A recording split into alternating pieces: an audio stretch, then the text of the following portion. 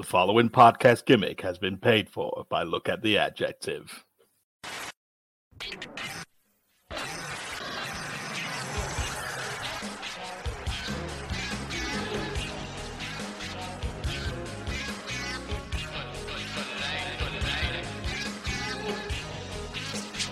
Love's got the world in motion. Hello and welcome to Look at the Adjective. We are here to podcast. We've been ordered to by the courts. I am the big man, John Mack, and I am joined as always by a man who loves the strut, a man who squashed T-Rex arms Ron Stud in 2 minutes flat because he's got the giant at the pay-per-view. Ain't he great? Don't piss him off. Slap nuts Mark Crowther. How are you doing, mate?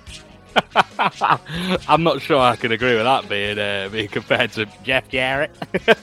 Well, you seem to love Jeff Jarrett, so I just thought I'd throw some classic Jarrett and ones that we've not seen. Slap nuts. Don't piss me off.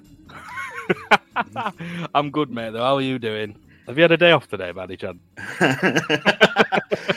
Yeah. Don't know what gave it away. I'm all right, mate. I was wondering, bit of chatter. How are you feeling? Looking forward to a morally corrupt World Cup coming up? No, very minimal excitement for it, mate. To be honest. Yeah, me too. It's because I'm flat as fuck for it. I'm out of my comfort zone because it's usually at the end of the season, and now I'm like, we got a bit of momentum, and then it's just going to piss all over. Yeah, it's us. like the thing is with the World Cup and the Euros or whatever. When they come around, like you haven't had football for like a month, near enough 2 months. Now it's like cutting short the football that I love the most. I don't really give a fuck about it. Yeah, but like you're gonna lack in quality at a World Cup. I mean, it's fact, innit? Do you know what I mean? And it's just in one of the most vile countries you could ever think of, innit? Let's be honest. I know. The sad thing is, if we were doing a football podcast, there'd be two of our favourites as cretins of the week this week, old Beckham and Neville. Yeah. However, sadly, we do a wrestling podcast. So we're going to go down that alley. We're going to go down that road. We're going to go to Cretinville on the Cretin of the Week. Have you got one for me, Mark? Yeah, Cretin of the Week. First one, Cristiano Ronaldo and Piers Morgan. Ain't that the fucking truth? No, I'm joking. But they are absolute cretins of the highest order, but that's a story for another day, that. First one for me, it's quite possibly one of the funniest video clips I've ever seen in my life. Old Sammy Guevara, famous for his backstage incidents in AEW. He's been venturing to the Middle East this week, I think. I think it was in Dubai. Am I right in thinking? I can't remember, to be honest. I know where it was. He was at some kind of exhibition boxing event, and he was doing ringside interviews. No idea why or what they were thinking getting him to do it. But he's grabbed a mic at ringside. He's with these two nondescript guys as well. And he just goes, "Hey, Dubai, do you guys want to see me box?" Crickets. Nope. Absolute Nope. crickets. And then the guy who's with him starts, you can visibly see him sort of cracking up going, "Oh dear." And then to try and resort to get any reaction, he just goes, "Hey, you pieces of shit," or something. "Oh, I know you're all the pieces of shit, but are you sure you don't want to see me box?" Again, minimal reaction. Embarrassing. Absolutely embarrassing. No one knows who the games are. He had to get in there.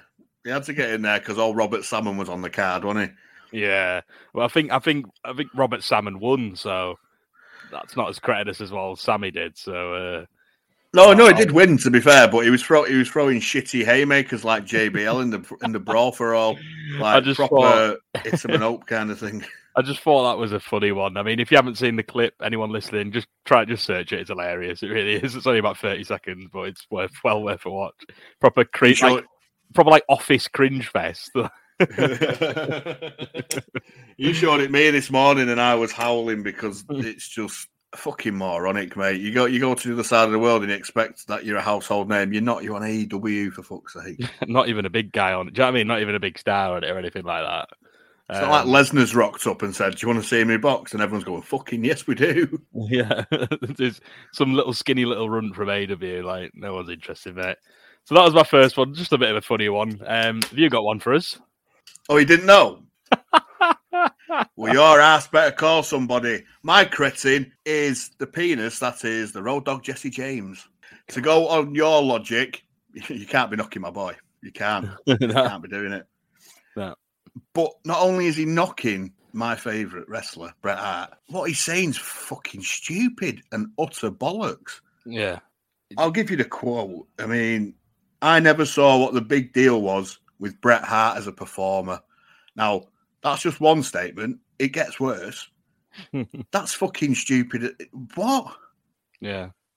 Have you never watched Bret Hart? Talking out of his ass. He goes on to say he was a great worker, and I thought about saying good. So he's basically saying he's on the cusp of being great, but, you know, what a dick. And he said, to be fair, he goes on saying he worked better than me tenfold. I think 90% of the roster did. Don't ever think that I've told anybody I was a good wrestler, because I haven't. And you've listened to my podcast, I've not. You know that's true. I don't think I was a good wrestler. I don't think Bret Hart was a great wrestler. Bret Hart's one of the greatest wrestlers. Like, technically. It's a quote full of absolute contradictions, isn't it? Like, 1 minute he's saying he's a great performer, now he's not a great. Do you know what I mean? Like, what's he going on about? Talking out of his ring, and then he goes, I think I was a better sports entertainer than Bret, and I think that's where the money is. Right, for a kickoff, sports entertainment isn't really real. It's like a Vince McMahon construct, like a fucking medical facility. And do you know what I mean? All this shit that he uses, it's just genuinely to get sponsors, because he thought wrestling was lowbrow. Yeah. And then he says that's where the money is, because you drew fucking tons, didn't you? Fuck me. I was going to say, it's not like he's it's not like he. Do you know what I mean? It's not like he's like Triple H or like The Rock or anything like that who made money. Do you know what I mean? Like, what did he do? Just did a fucking suck it fucking catchphrase for 20 years. That's literally all he did. Do you know what I mean? Yeah, you had an entrance. You literally had an entrance. That's all you were. That's the only reason you were over. I beg anyone to recall a Road Dogg match. Do you know what I mean? I can't think of any good Road Dogg matches, but I could probably think of 5, 6 Bret Hart matches off the top of my head in 30 seconds. Do you know what I mean? Exactly.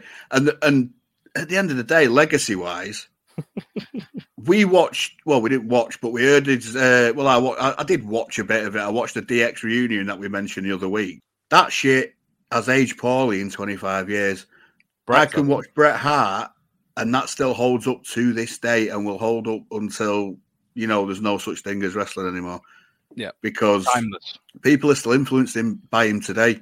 You might have been a better talker than him, but what you've said was shite anyway. You just had a bit of a better delivery. I don't even think he's a better talker. I just think he's just had catchphrases. More entertaining delivery then, if you want of a better word, because Bret took his shit seriously. Yeah, right? Yeah, of course he did. Yeah, but I'll leave you on this, because I think this is the most moronic thing I've heard in a long time.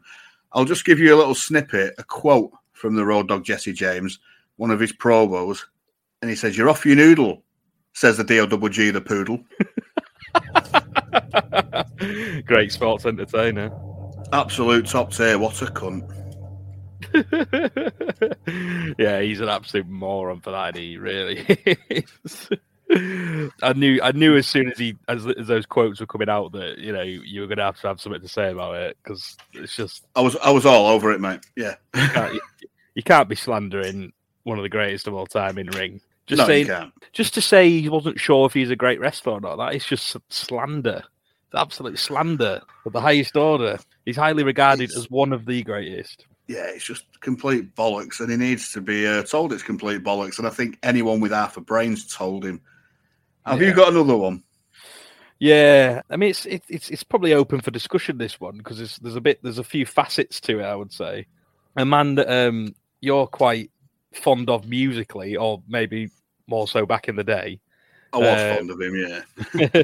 Billy Corgan, who has obviously branched into the wrestling business over the last 10 years or whatever. He's been getting a bit of flack on Twitter, and we'll go in. There's some other pieces to add to it as well. But basically this week it was announced that Nicky Aldis was departing the NWA, which is an absolute travesty for them, to be brutally honest. For them it is. I mean, it could open a shitload of doors for old Nicky Aldis. Could do, yeah, because that guy is, as we've put on our Twitter feed, he is absolute solid gold. The quintessential modern day, quintessential pro wrestler, really, isn't he? He's got everything. He's got all the tools. Looks like a star, acts like a star, looks like a champ. Yeah. Fucking genius. Exactly. Yeah, like you say, he just lives and breathes world champion, doesn't he? He just looks like one. and they've let him go, and he's basically been the cornerstone of that company for 5 years. Pretty much built it from a piece of shit promotion, really, wasn't it? Let's be honest. It was just a name, wasn't it? Yeah, just a name that harks back to a time in the past, and it was nothing really. Yeah, but Nick Aldis had some stuff to say about Billy Corgan, saying that some of the stuff backstage a bit dodgy.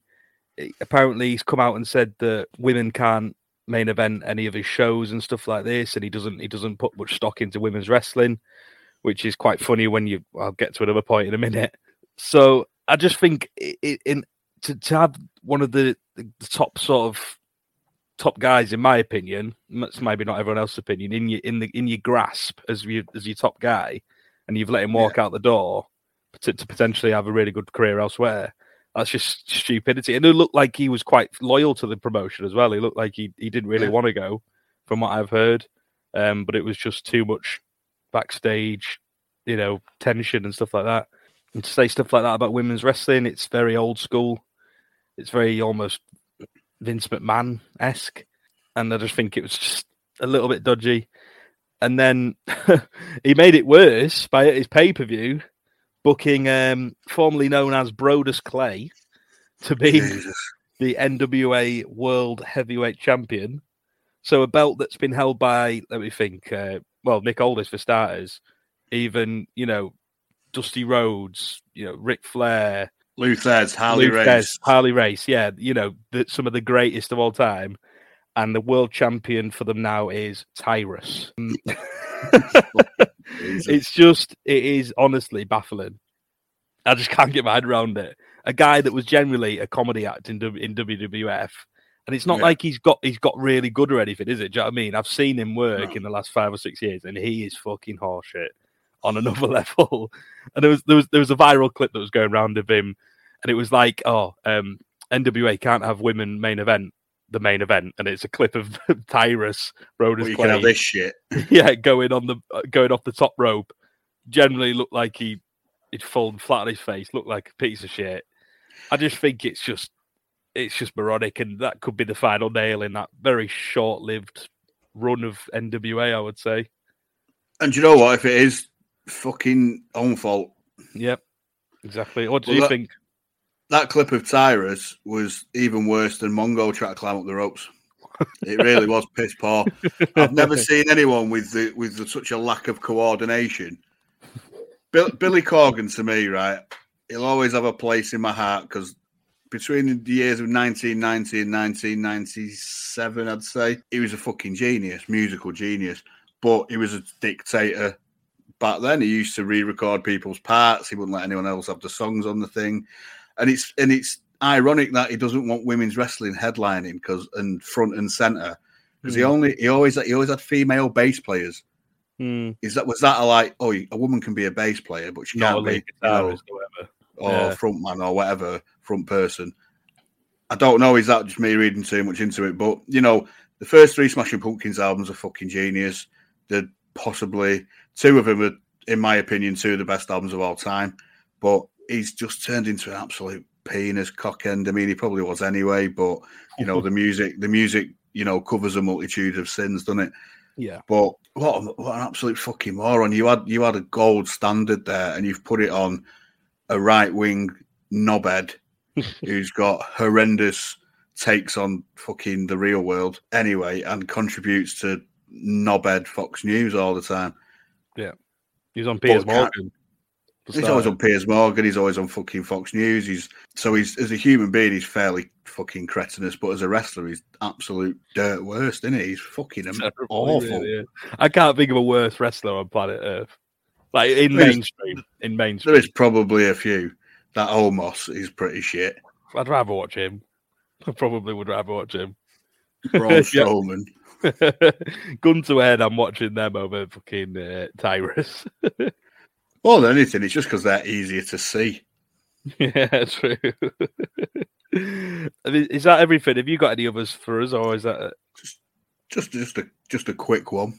Yeah, from old Hall of Famer Glenn Gilberti. He's back. He put out a tweet the other day. It's midterms in America, midterm elections. I think I don't quite. understand the way their system works. It's a bit odd. I mean, ours is pretty fucking odd. We've had three prime ministers in the past 2 months, and only one of them's been elected. So, but he part of a tweet said, "I just voted to end democracy." Now, if that's him being, funny, that's moronic, considering all the bullshit that they're having with Trump and all his lot, with the, just idiots just not believing anything that is shown as fact. Yeah. But yeah, I just thought that. Idiot. He's just an idiot. He really is. He's just a cretin. If he's friends with Russo, I'm pretty sure he's going to be right-wing Republican, one of them lot. But shut up. He just does it to get a fucking rise out of people, and I don't even know why I even give him the time of day. He's a fucking cretin. He gets it though, doesn't he? That's the problem. That's exactly what he wants. He's a better heel now than he ever was fucking 25 years ago. He works people better now.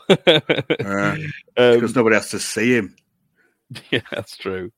We haven't seen him in a while, having said that, actually. Which is a good thing.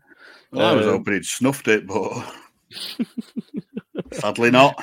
So for me, in my opinion, it's got to go to old Corgi because it's multiple offences. Ooh, I can't deviate. I can't, not when he slagged my boy off.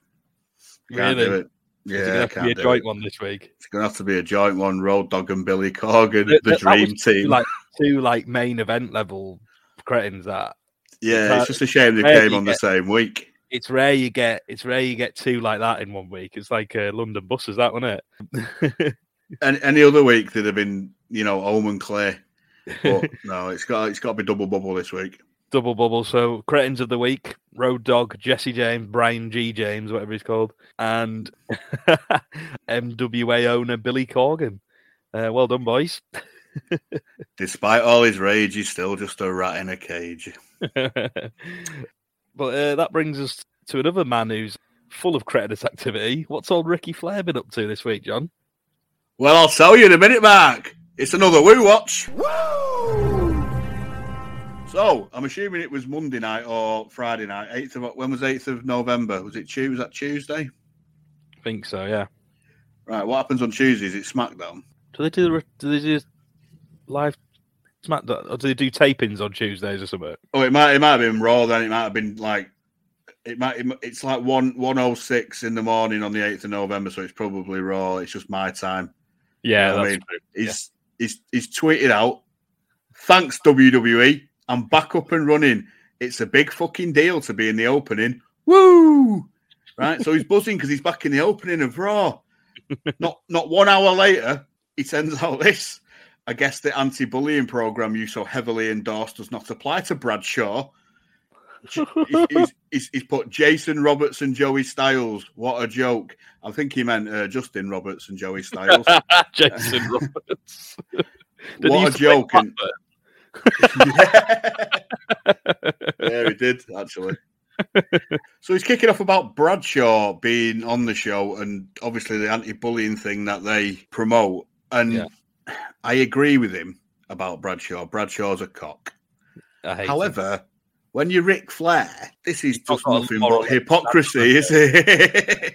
It's nothing but hypocrisy. I mean, I don't know if you agree with this, but I believe his sexual misgivings can also be deemed to be bullying. You're bullying female flight attendants into seeing your penis. Yeah, he's you know what I mean? Proper hypocrisy there. Like, 1 minute he's absolutely buzzing to be on the fucking entrance. Not even the entrance to the show. I think it's just that little, the opening signature at the beginning.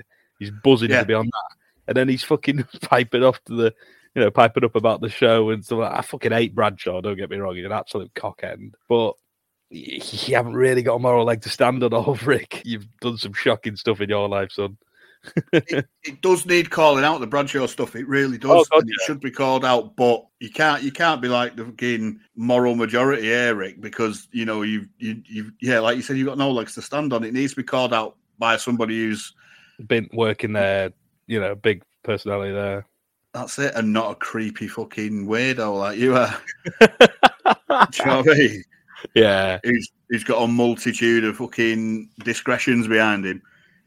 However, that his week didn't stop there. He was out in New Orleans with Wendy. The big Wendy. Easy. Well, he's out in a jacket that looks like he's literally skinned a cow. It's black and white. cow print jacket, right? Moo. Moo watch. Him went moo watching. That's class. Now, him and Wendy have had a night out in Old Nola. Yeah. However, his choice of words probably wasn't the best thing ever. So he stood next to his missus in his cow jacket, and he's just put a night in the Big Easy. Now, people who didn't know what the Big Easy was might think that's what you call your missus, and it's a bit, a night, what with Mun Evist. He's got his Mun Evist, and he's loving life. He's had a few Ricky Flair drips, a few drippies, and then he give her a drip. Woo!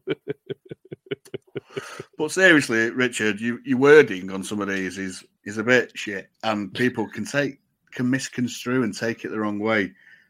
Luckily, I'm well versed in the nicknames of American cities, the Windy City, the City of Angels. Yeah, I can't name anymore.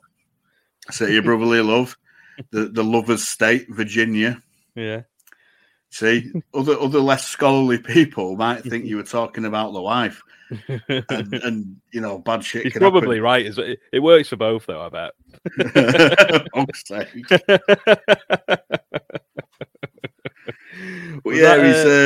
Was that all his activity? That was pretty much it this week. He wasn't shilling anything. He was made up to be in the opening to Raw, and then just berated him after, which and rightly so. But coming from him, it's a bit of a hollow. I don't think they're going to be sort of sentiment. Much interest in that, are they? No, but he is quite prominent for us tonight. Yeah, he is. Because we're here. We're finally here. 6 long weeks of NWO bollocks has led us to Las Vegas, Nevada. Halloween Havoc, sponsored by Slim Jim, the tasty meat stick. One singular mistake I ever made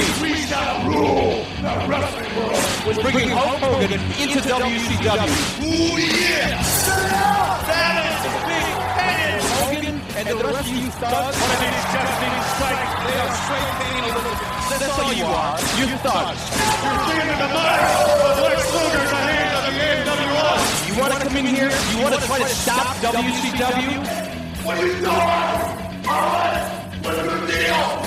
This list, you're mine. It is going to stop.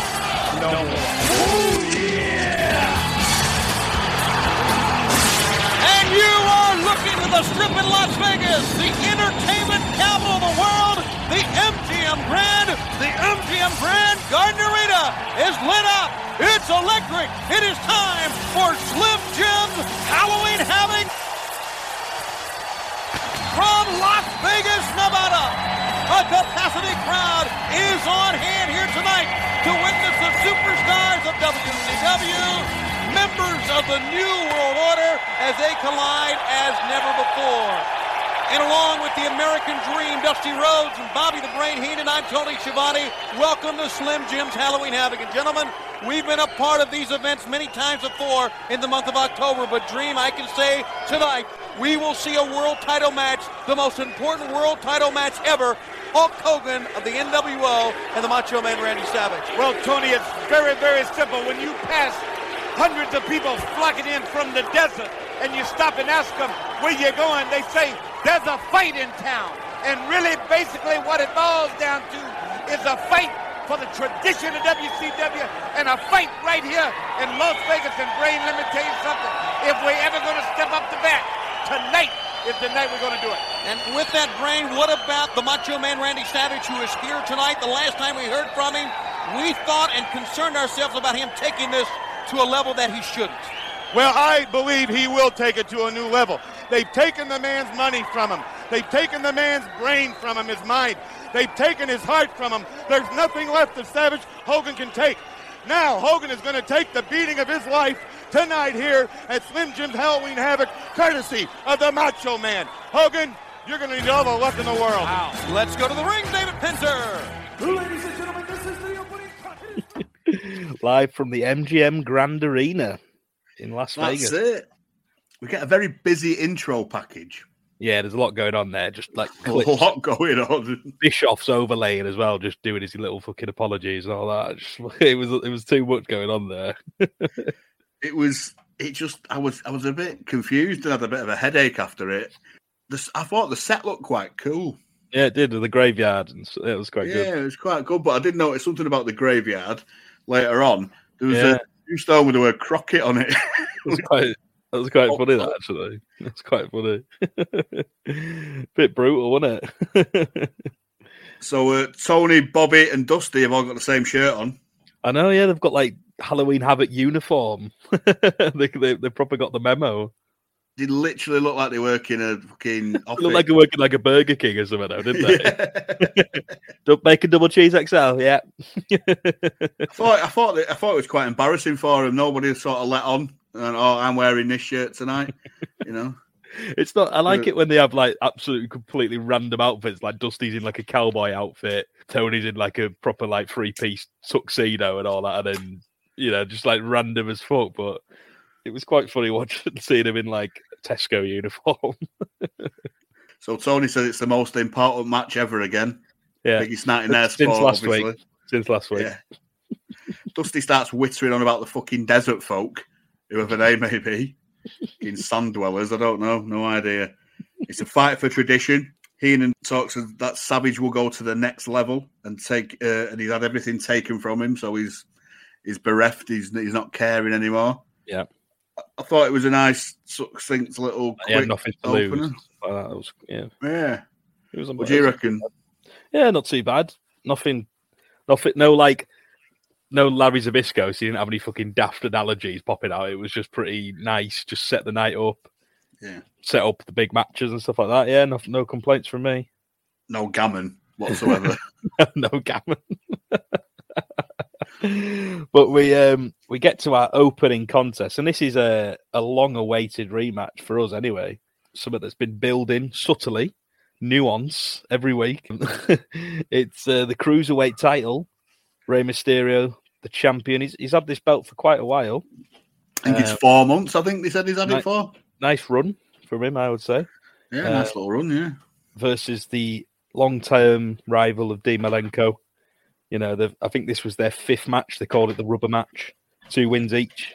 So, someone's got to come away from it as the winner and the sort of defining champion. I was proper hyped up for this. I'm pretty sure you were the same.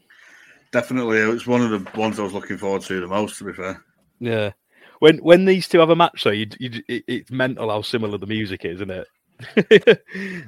You could easily play one of each other's music and you'd be like, that's the same music. Yeah, they really need to give him a musical upgrade, old Rey Mysterio. It's just not... It doesn't suit it all, does it? I know we say it every week pretty much, but... It's not befitting of someone so exciting. No. Do you know what I mean? It's like I don't expect who's that jumping out of the sky booyaka shit. I mean, just something a bit more upbeat will do, Yeah, it sounds like a proper heels music, doesn't it? Like a proper methodical heel, like Dean. Well, exactly, yeah. Or Dungeon of Doom or something. That one. Right. Well, what did you think about this bad boy then? Right. Well, old Deano still has the mask. Can he keep focus and regain the belt? Is essentially the story running through that. Yeah. Old Ray joins, lovely. Big pop for Ray. Looks mint as always. Yeah. Malenko doesn't wait for the bell. Don't wait for the bell. Just goes to town on Ray. It's an elevated back suplex for 2. Puts Ray up and throws him down and goes for the clover leaf. He's trying to get it done fast. I like that. He ain't fucking about tonight. Yeah, exactly. It was like he's all business. He's not fucking about. Ray twists out of it. The crowd, to me, seemed a little more on Dean's side. Yeah, I got that impression. I don't know why. Interesting. Maybe Normally they just the other way around, isn't it? Maybe they just like technicality. Who knows? Dean works the arm and there's a really nice escape and a leg sweep by Ray. Yeah. Acai moonsault catches Ray, who evades the buckle and goes for a Hurricane Rana, and Malenko shrugs it off. Drop toe hold by Ray. gets head scissors and sends Dean out. He blags him with a fake dive and then does the sort of precursor 619 thing that he does quite often. Yeah, I like that. Dean then gets distracted by the mask on the apron and he gets a springboard drop kick and Ray hits a somersault senton. And then he robs the mask back to a pop. Yeah, that was good. Put and it then on changes the mask. Yeah, a bit weird that. I didn't understand why. I mean, you're wasting time there. You're sort of on the front foot and you're pissing about swapping clothes. It's like a bloody Madonna concert. Get back into his swing of things and stuff like that. Yeah, I see what you mean. Well, that's it. So Ray's proper fired up when he gets the mask on and he gets a head scissors roll for 2. Dean drops a big side slam and Tenay mentions, like you said, it's the 5th match between them. He picks him up into a vertical but launches him into the ropes and he lands on his knee. Yeah. It's a power slam and a half crab starts working the knee, transitions into a bow and arrow. I love how he just zeroes in so quick. Oh, and it's so smooth, the transitions between like holds and stuff. It's ridiculous. It just becomes like a methodical grounding of the guy. Yeah. It's like, when he locked him off his feet. When he locked in that surfboard, how well did Ray sell it? You know, he sells it better than anyone. I've got it here. Ray sells so vocally and so well. He really does. It's because obviously, like we've discussed before, because he's got no facial because he's got the mask on. It has to be vocal, and he's probably one of the best vocal sellers I've seen. Yeah. Sometimes it sounds really like put on. Yeah, but he sounds natural, doesn't he? It sounds like he's being it does sound like he's being bent up into like a pretzel or whatever. Exactly. So he's working the leg and the back. It's a big back suplex for 1, 2. No! No dice. Head scissors by Ray. Makes it to the ropes. Peach of a vertical suplex. Roll up hope spot for 2 by Ray. Dean's getting fucking annoyed now.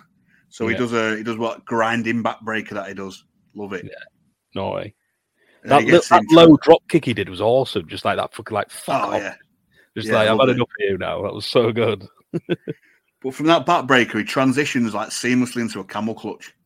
Yeah, amazing. And he really works it. You can see him like grinding his face and everything. Then he does a vicious tilt-a-whirl backbreaker, just absolutely zoning in on that back. Herniated disc for Mr. Mysterio. There's just no wasted motion to him. He's like he won't let Ray regroup. He slaps on a sleeper and body scissors him. Now that's genius. Because you watch someone with a sleeper, obviously with a bigger bloke, they'll get on the back of the guy. But usually it's just like a vertical kind of thing. But getting him down, sleeping, and completely just nullifying any movement, I think it's superb. Ray elbows out of it, but he gets a running knee to the gut and gets an absolutely fucking perfect release hammerlock Northern Light suplex. That shit will break your fucking arm. He was just like, he was so emphatic, wasn't he, whenever Ray got like going? Like he just cut it off as quickly as he could. So dominant. He ties Ray up in a crucifix, and there's a fight to the top rope, and Ray bumps out, as does Dean. Ray slips on the rail going for a Rana, but he quickly improvises and jumps on his back and gets him in a sleeper. I love it because these days they don't seem to do that. If they miss a spot, they're like, what do I do next? Because they don't work on the fly. It's all knocked out, isn't it? Or they'll just do it again 2 minutes later to telegraph the fact that they fuck it up. Yeah, that's an absolute pet hate of both of ours, I think. Yeah, I hate it. But yeah, when you can sort of make an error into something good, that takes so much talent and quality in the ring. No, they're just 2 absolute fucking pros, aren't they? Though this is why you're always going to get something quality. It may not be like 5-star top tier, but it's always going to be solid, enjoyable. So the back in, and there's a tilt, and he tries a tilt-a-whirl again. He loves a bit of a tilt-a-whirl, does Deano, and it's countered into a pin by Ray. Springboard somersault sent on by Ray, and a crucifix for 2. Waistlock exchange into a sublime bridge pin by Ray for 2. It was lovely. I thought that was that was going to be the finish. Yeah, it was a fucking amazing sequence, and even Heenan comes out with there was 806 moves there, which I thought was quite funny. It's a vicious clothesline and a vertical suplex by Dean. Dean's out, and a springboard corkscrew moonsault by Ray was a little bit stagey. Didn't quite get all of it. No, and there was obvious catching there, but that kind of shit you can sort of let slip by because the rest of what they do is just so fucking good. Hurricane Rana for 2 by Ray, harking back to his title win with that pin. Tries a springboard Rana, but gets a huge sit-out powerbomb for just a very, very close 2 count. That counter was amazing. Yeah, it was, and you can feel that crescendo building to the finish, can't you? You can just feel it. Up top, Dean tries a super gut buster, but Ray knees out of it. Backflips, not showing off. Goes back up for a Hurricane Rana, but gets a monster top rope powerbomb, and he's done for free. Yeah. Great finish. That gut wrench powerbomb. It looked a bit dirty, but it made it look better. It looked amazing. It's like desperation, wasn't it? Yeah, it was superb. I didn't think they were going to put Dean over in this match, to be fair. I wasn't expecting it. I was expecting Ray to go over again. But I was, but like you said, that sort of, like a crescendo, like that build, the pace at the end was just so good. And they built it so well. And they gave him enough time. That was the best thing. It was like 18 minutes, I think. There's not much you can say about these two. They just sort of had an instant chemistry, didn't they, from minute 1 in that first match? Yeah. I've never seen him have a duffer, ever. No, not a chance. I mean, I don't think it was as good as the first one. No. But it was, damn good in its own right. And it was a really nice, great surprise finish. You're always going to get a good finish in a Rey Mysterio match, aren't you? Like innovation, because he's so willing to do anything to create like those wow moments. It's really impressive. There's a huge pop for Dean when he won, though, to be fair, and they definitely both got over the crowd. It was a decent crowd, to be fair. Yeah, I thought it was great as always. I mean, I like the little nods to the past matches in it. Yeah, that's nuance you can understand because it's in recent memory. It's not 4 years ago in another fucking promotion or whatever. Yeah, do you know what I mean? I just thought it was a really good, really, really good opener. Yeah, start as you mean to go on, kind of thing. Like, it was a great way to start the show off as well, wasn't it? Like, you always tend to get the cruiserweights to start, but sometimes they don't always deliver, a la Juventud. But this was absolutely quality for me. It really was. Then we cut backstage and we get something that wasn't top tier. It was Tony the Tiger with strutting cunt Jeff Jarrett. Tony, thank you very much. I'll tell you what, things really getting going here in Las Vegas, Nevada, Slim Jim's Halloween Havoc. When the card for this event was first being put together, we thought the NWO would finally get their comeuppance. It was going to be the Giant against the Nature Boy, Ric Flair. Well, we saw what happened to the Nature Boy, but a man came through. He has accepted the challenge, and it is none other than Jeff Jarrett. And you are going to face the biggest man in the history of this sport in the biggest match of your life. Exactly. You want to talk about pride. You want to talk about tradition. You want to talk about heritage. You want to talk about charisma, being able to get the job done inside of the ring. I could go on and on about myself and Ric Flair, but I'm out here to talk tonight. Just a few words to the NWO and the Giant.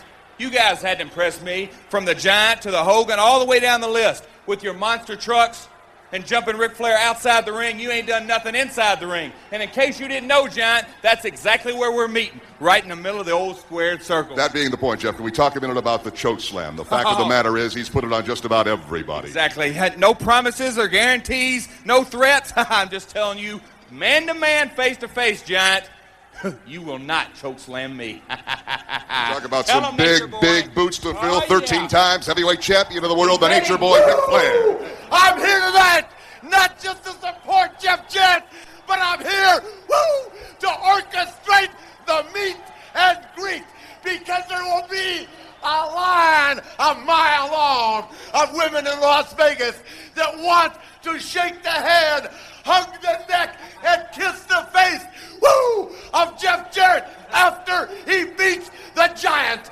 Then, Macho Man, as much as I despise you, tonight, Macho Man, you and WCW, will walk that aisle. You will style a profile, and you will take the Hulkster and the NWO, all night long. The Nature Boy, Jeff Jarrett. Let's go back to the... So Jarrett talks about pride, heritage, and charisma, and then he stumbles. Silly. Do you not notice that in between every fucking sentence he does that? Yeah, like that little laugh, yeah. Stupid little fucking laughs, and it's why? He's not impressed by the NWO, and they've done nothing in the ring, which is a fair point. Yeah, it's true. And the Giant won't choke slam him. And then Flair rocks up, pervy as always, here to orchestrate the meet and greet afterwards, apparently. Yeah, that was a bit odd, wasn't it? Genuinely giddy. He's more giddy about the meet and greet than he ever has been about wrestling. Says there's a long line of women waiting for Jarrett, and he's going to be there, you know, taking names like Virgil does after every orgy he has.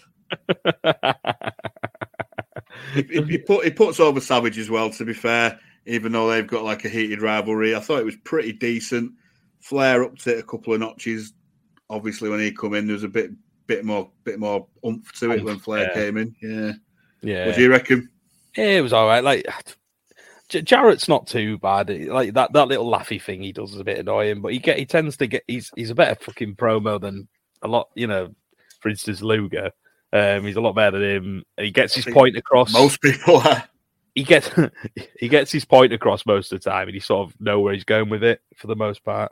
And yeah, like you said, the little creepy line from Flair, but everything sounds Flair. Creepy. Everything sounds creepy now with him, doesn't it? Yeah, I didn't mind it. I didn't mind that he sort of put his sort of issues with Savage aside, and he thinks he's going to get the job done and stuff. That was all right. Pretty standard backstage, wasn't it, for me? Nothing crazy. Yeah, there's a lot more backstage than Fall Brawl. Fall Brawl seems to flow a lot better. Yeah, there was a lot of stop-start, wasn't there? Yeah, I don't think they knew at Fall Brawl who the fuck was going to do the backstage segments because Gene wasn't there, was there? So now they've sort of got Tony the Tiger, Mike Tenay. They've got a revolving cast of shit. Next up, we have another match that was highly, highly anticipated by the both of us. Definitely. Yeah, definitely. The Battle Bowl Ring, or whatever it's called, the Lord of the Ring. Who's your favourite Lord? That's irrelevant, but it's Eddie Guerrero, who is the ring holder, apparently, even though I've never seen him wearing it. So I don't know who's got it. Versus both favourites of ours, DDP. And this was just, you know, it was like, this has been building for a little while. He had that little rivalry with Chavo, and then it sort of moved on to Eddie. DDP just coming out oozing charisma as usual. It just looks like a star, doesn't he? Yeah. He's got his game face on though. You can tell that he's not fucking about tonight. He looked quite serious when he did a bit of this flamboyant showboating and stuff, but I still think he looks a bit serious. Yeah. Then we get Eduardo Guerrero out to 80s high school quarterback music. he whips his jacket right off. He means business as well. He ain't fucking about. Straight in. Don't fuck about, does he? So he goes in and he's just like, he gets in hot, and they both trade slaps. They're slapping each other in the face, and yeah, there was an arm drag by Eddie. What's it rating on the scale? Oh, that was an 8.8. 8.8. Wow, easily. Isn't he? He's very consistent, Eddie. He's probably the best. He's got the best arm drag active at that point in the business, in my opinion. Him and Michaels, maybe. Yeah, Michaels is bang on, isn't it? To be fair, we've not evaluated young Brett's yet. We'll see that when we do Survivor Series. Yeah. But he does the beautiful arm drag, and then he holds the arm, you know, cinches it Always in. Nice. Always nice. And he's trying to ground him early, because obviously he's got the size advantage, and obviously naturally he's got the weight advantage. So he's trying to get with like headlocks and takedowns, and I quite like that sort of style, because he wanted to sort of take away the vertical base, which is good. And it's not like DDP's a giant or anything like that, but it sort of still works. 6'6" though, isn't he? To be fair, he's tall. Oh yeah, he's pretty tall. But in terms of like, he's not. They never mention him as like a do you know what I mean? Like a 7 foot. Yeah. Or whatever. I love that DDP got that. You know, like sort of he got caught in the rope. You know that spot he does where he sort of his arms hanging and he's sort of stirring, you know? And then Eddie just fucking stuck him right in the gut with a kick. That was awesome. He sort of spills to the outside. Dusty's full on like accusing Nicky Patrick. He's saying Nicky Patrick ain't in no pain. He's accusing of his affiliation with the NWO, which is like the worst kept secret at this point, isn't it? I think. I know. Yeah. Springboard outside by Eddie, and he sort of DDP manager just sidestep it. But then, you know, Eddie's still got that sort of fire in him, and he sort of shoves DDP into the rail as well. And then he gets him back and he does that classic sort of Eddie rolling senton that the high-low. Yeah, I love that one. It was just all really nice, smooth quality stuff, wasn't it? For this point, I thought. Yeah. There was a bit where Eddie gets crotched, he bumps out and he eats the steps, and Paige says, "Get up, girlfriend." It's like, what? Weird. He comes out with some weird stuff sometimes, doesn't he? Yeah, he's definitely an extravagant, eccentric kind of chap. Oh God, yeah. He continues the assault on the outside, like you said. He goes for the steps and he sort of gets him back in. He goes for a cover with the ropes, and Nicky Patrick's not having any of it. So he's playing it down the middle so far, and then like a gut buster by DDP. It's fucking incredible. Yeah. Honestly, it was really nice. Raise him on his shoulder. Yeah, that was superb. I've put him over enough about his way of sort of combining and innovating moves. Like he's superb. And then a sort of rebounded tilt-a-whirl as well for a 2. And then he puts his hands on Nicky Patrick, and you can't be doing that. Can't be doing it's £500, that, isn't it? $500 and 5-match ban. That Patrick sort of gives him a shove back. He's fighting back. He's got a bit of confidence now. He's with the NWO. And Eddie sort of tries to get a quick count in, quick cover in for 2. And it's all a bit of handbags between DDP and Nicky Patrick in the corner. And he shakes his hand. It's just odd, isn't it? He's such a great shithouse. He really is. Oh, yeah. And then they go through a little sort of like quite a few pinning predicaments, both men reversing. No one can quite get it in. And it's starting to sort of turn into more of the type of match that Eddie wants, I would think, at this point.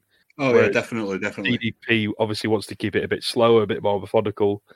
And he gets like 10 shots in the corner, which gets obviously the obligatory 1, 2, 3, 4, count from the fans. And then Eddie hits like a massive crossbody to the outside, but if anything, it looks like he hurt himself more than DDP. He did. That looked a bit nasty. That he seemed to bang his head a bit on the concrete. He's lucky he didn't get any sort of concussion from that. But then it comes back in. DDP like snaps Eddie's face face first on the ropes. Like a sling, what do you call that move? It's like a guillotine kind of thing. Yeah, like guillotine. And then he hits, like he did the other week, hits a Styles Clash for 2. They call it a flapjack, and a flapjack to me is like, do you know that bit before they do the cutter on a 3D? That's a flapjack. Yeah. To me. Yeah. Gets 2 for that one. Sit out powerbomb from DDP again, another 2. And then he sort of eventually gets Eddie up. There's a bit of a hoo-ha with Nicky Patrick again, and he's getting involved as he always does. Then DDP finds that little bit of a second just to get the neck, cranks him down for the diamond cutter, gets the job done. 1, 2, 3. Another to finish. I wasn't particularly expecting. I had a feeling that I might put Eddie over in this one. I don't know why I had that feeling. Did you not think he was a bit shit? The finish, it looked a bit shit. Yeah, he didn't quite taking it. He didn't sort of nail it as he normally does he? It wasn't like it was more of a sort of stagey fall, wasn't it? In a way, that was an audible. That's what they because Eddie broke a rib. Oh, did he? Legitimately, yeah, apparently. So yeah, it was. That's why it ended so sort of abruptly. Right. That must have been from the crossbody, was it? Do you reckon? Or I think so. I mean, I went back and had a look to see if I could pinpoint it, but yeah, I mean that was a nasty fall. To be fair, that could have easily been that. That's it. But like I said, another good match. What did you think? I thought it was decent. It wasn't what I'd hoped for. Yeah, it wasn't. It didn't quite live up, but it wasn't bad at all, was it? No, it wasn't bad. It was nowhere near as good as the opener, but it was still a decent, solid sort of pay-per-view match. Yeah, I thought so. I think they probably knew they could do better than that. It's probably a 6 out of 10. They could have easily cranked out an 8 out of 10. Do you know what I mean? From what I can gather, that Clash of the Champions match that they had was infinitely better. So yeah, it's a shame we missed that one, really, isn't it? Shame I can't get the bastards. Mike Tenay's backstage next, though. We get a triumvirate of promos, eh? He's initially with Macho Man. We found out Nick Patrick had it all along. Let's go to Mike Tenay.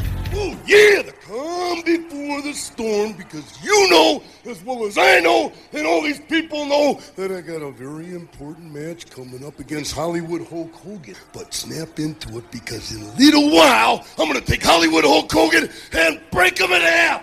Snap into him, too. Dig it! And we are back in the locker room area with the newly crowned WCW Cruiserweight Champion, Dean Malenko. Very hard-fought victory to open up Slim Jim's Halloween Havoc against Rey Mysterio Jr. I guess the question has to be at this point, what's in your future as the new champion? Well, Mike, first things first. You know, a month ago, I had told everybody in WCW and the watches out there, and especially you, Rey Mysterio, I was going to be more focused than ever when I got to the city of Las Vegas, and that I was not going to leave the MGM building without this Cruiserweight belt in my hands. Now, Rey Mysterio and anybody else who wants to step in line and get a crack at this belt, just take a ticket, wait in line, any chance you want, I'm there for it. This is what I want, this is what I got, and this is what I'm going to keep. So, in other words, an opportunity for a rematch for Rey Mysterio Jr. is something that you would enjoy as well? Rey Mysterio, it doesn't matter who it is. This is mine, it's going to stay here, and I'll take on any comers that want a chance to take it away from me. The man of 1,000 holds, Dean Malenko. He's the new Cruiserweight Championship in World Championship Wrestling. And now we understand that we are going to go to a special NWO interview with the Giant. It's up next. Jeff Jarrett, I gave you credit for being a lot smarter than you really are. And my first clue that you're not too bright is when you refused the opportunity to join the NWO. Because the NWO is taking over World Championship Wrestling. And the only way you get in the NWO is by invitation. And you could have been one of the chosen few, and you said no. Not very smart. But you know, now I realize that not only are you not very smart, but you're a total fool.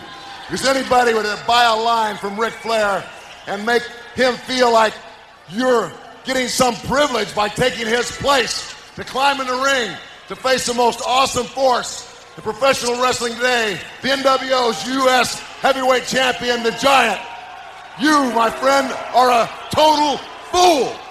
Even Flair is not fool enough to climb in the ring with this man by himself. And Giant, what was it? I think the last thing that Jeff Jarrett said to the NWO was, stick it. And that's pretty good advice when you think about it. Because Jeff Jarrett, I'm going to stick you to the wall. I'm going to stick you to the floor. I'll stick you to the ceiling. That's a fight, Bruno. And when it's all said and done, You're not kidding. I'm going to choke slam you right in the middle. When it's all over, there will be no Jeff Jarrett, and there will be no Horseman. Everybody goes to the glue factory. Wow. Enough said. Yes. Get ready, Jarrett. You're going down. So immediately from there. The only thing I sort of picked up from it was he said he's going to break Hogan in half like a Slim Jim. Yeah, gets his Slim Jim references in there. He's seems back to normal, resplendent in orange and black. Yeah, like he's not like depressed or anything anymore, is he? Gone is his BDSM Johnny Cash outfit. And then Mike's with Dean. We do a quick cut to the interview with Dean, and this was actually a pretty banging promo from Dean, I thought. Yeah, it was. You know, there's no fanfare with him. There's no flamboyancy. It's literally straight to the fucking point. Yeah. Basically said he's done what he set out to do. He said he was going to get the title back, and he's got it. And he's going to take on all comers, whether that's Rey Mysterio or anyone else. He doesn't care. He's happy to take anyone on. Fighting champion. So. Yeah. Rightly so. Like that bit.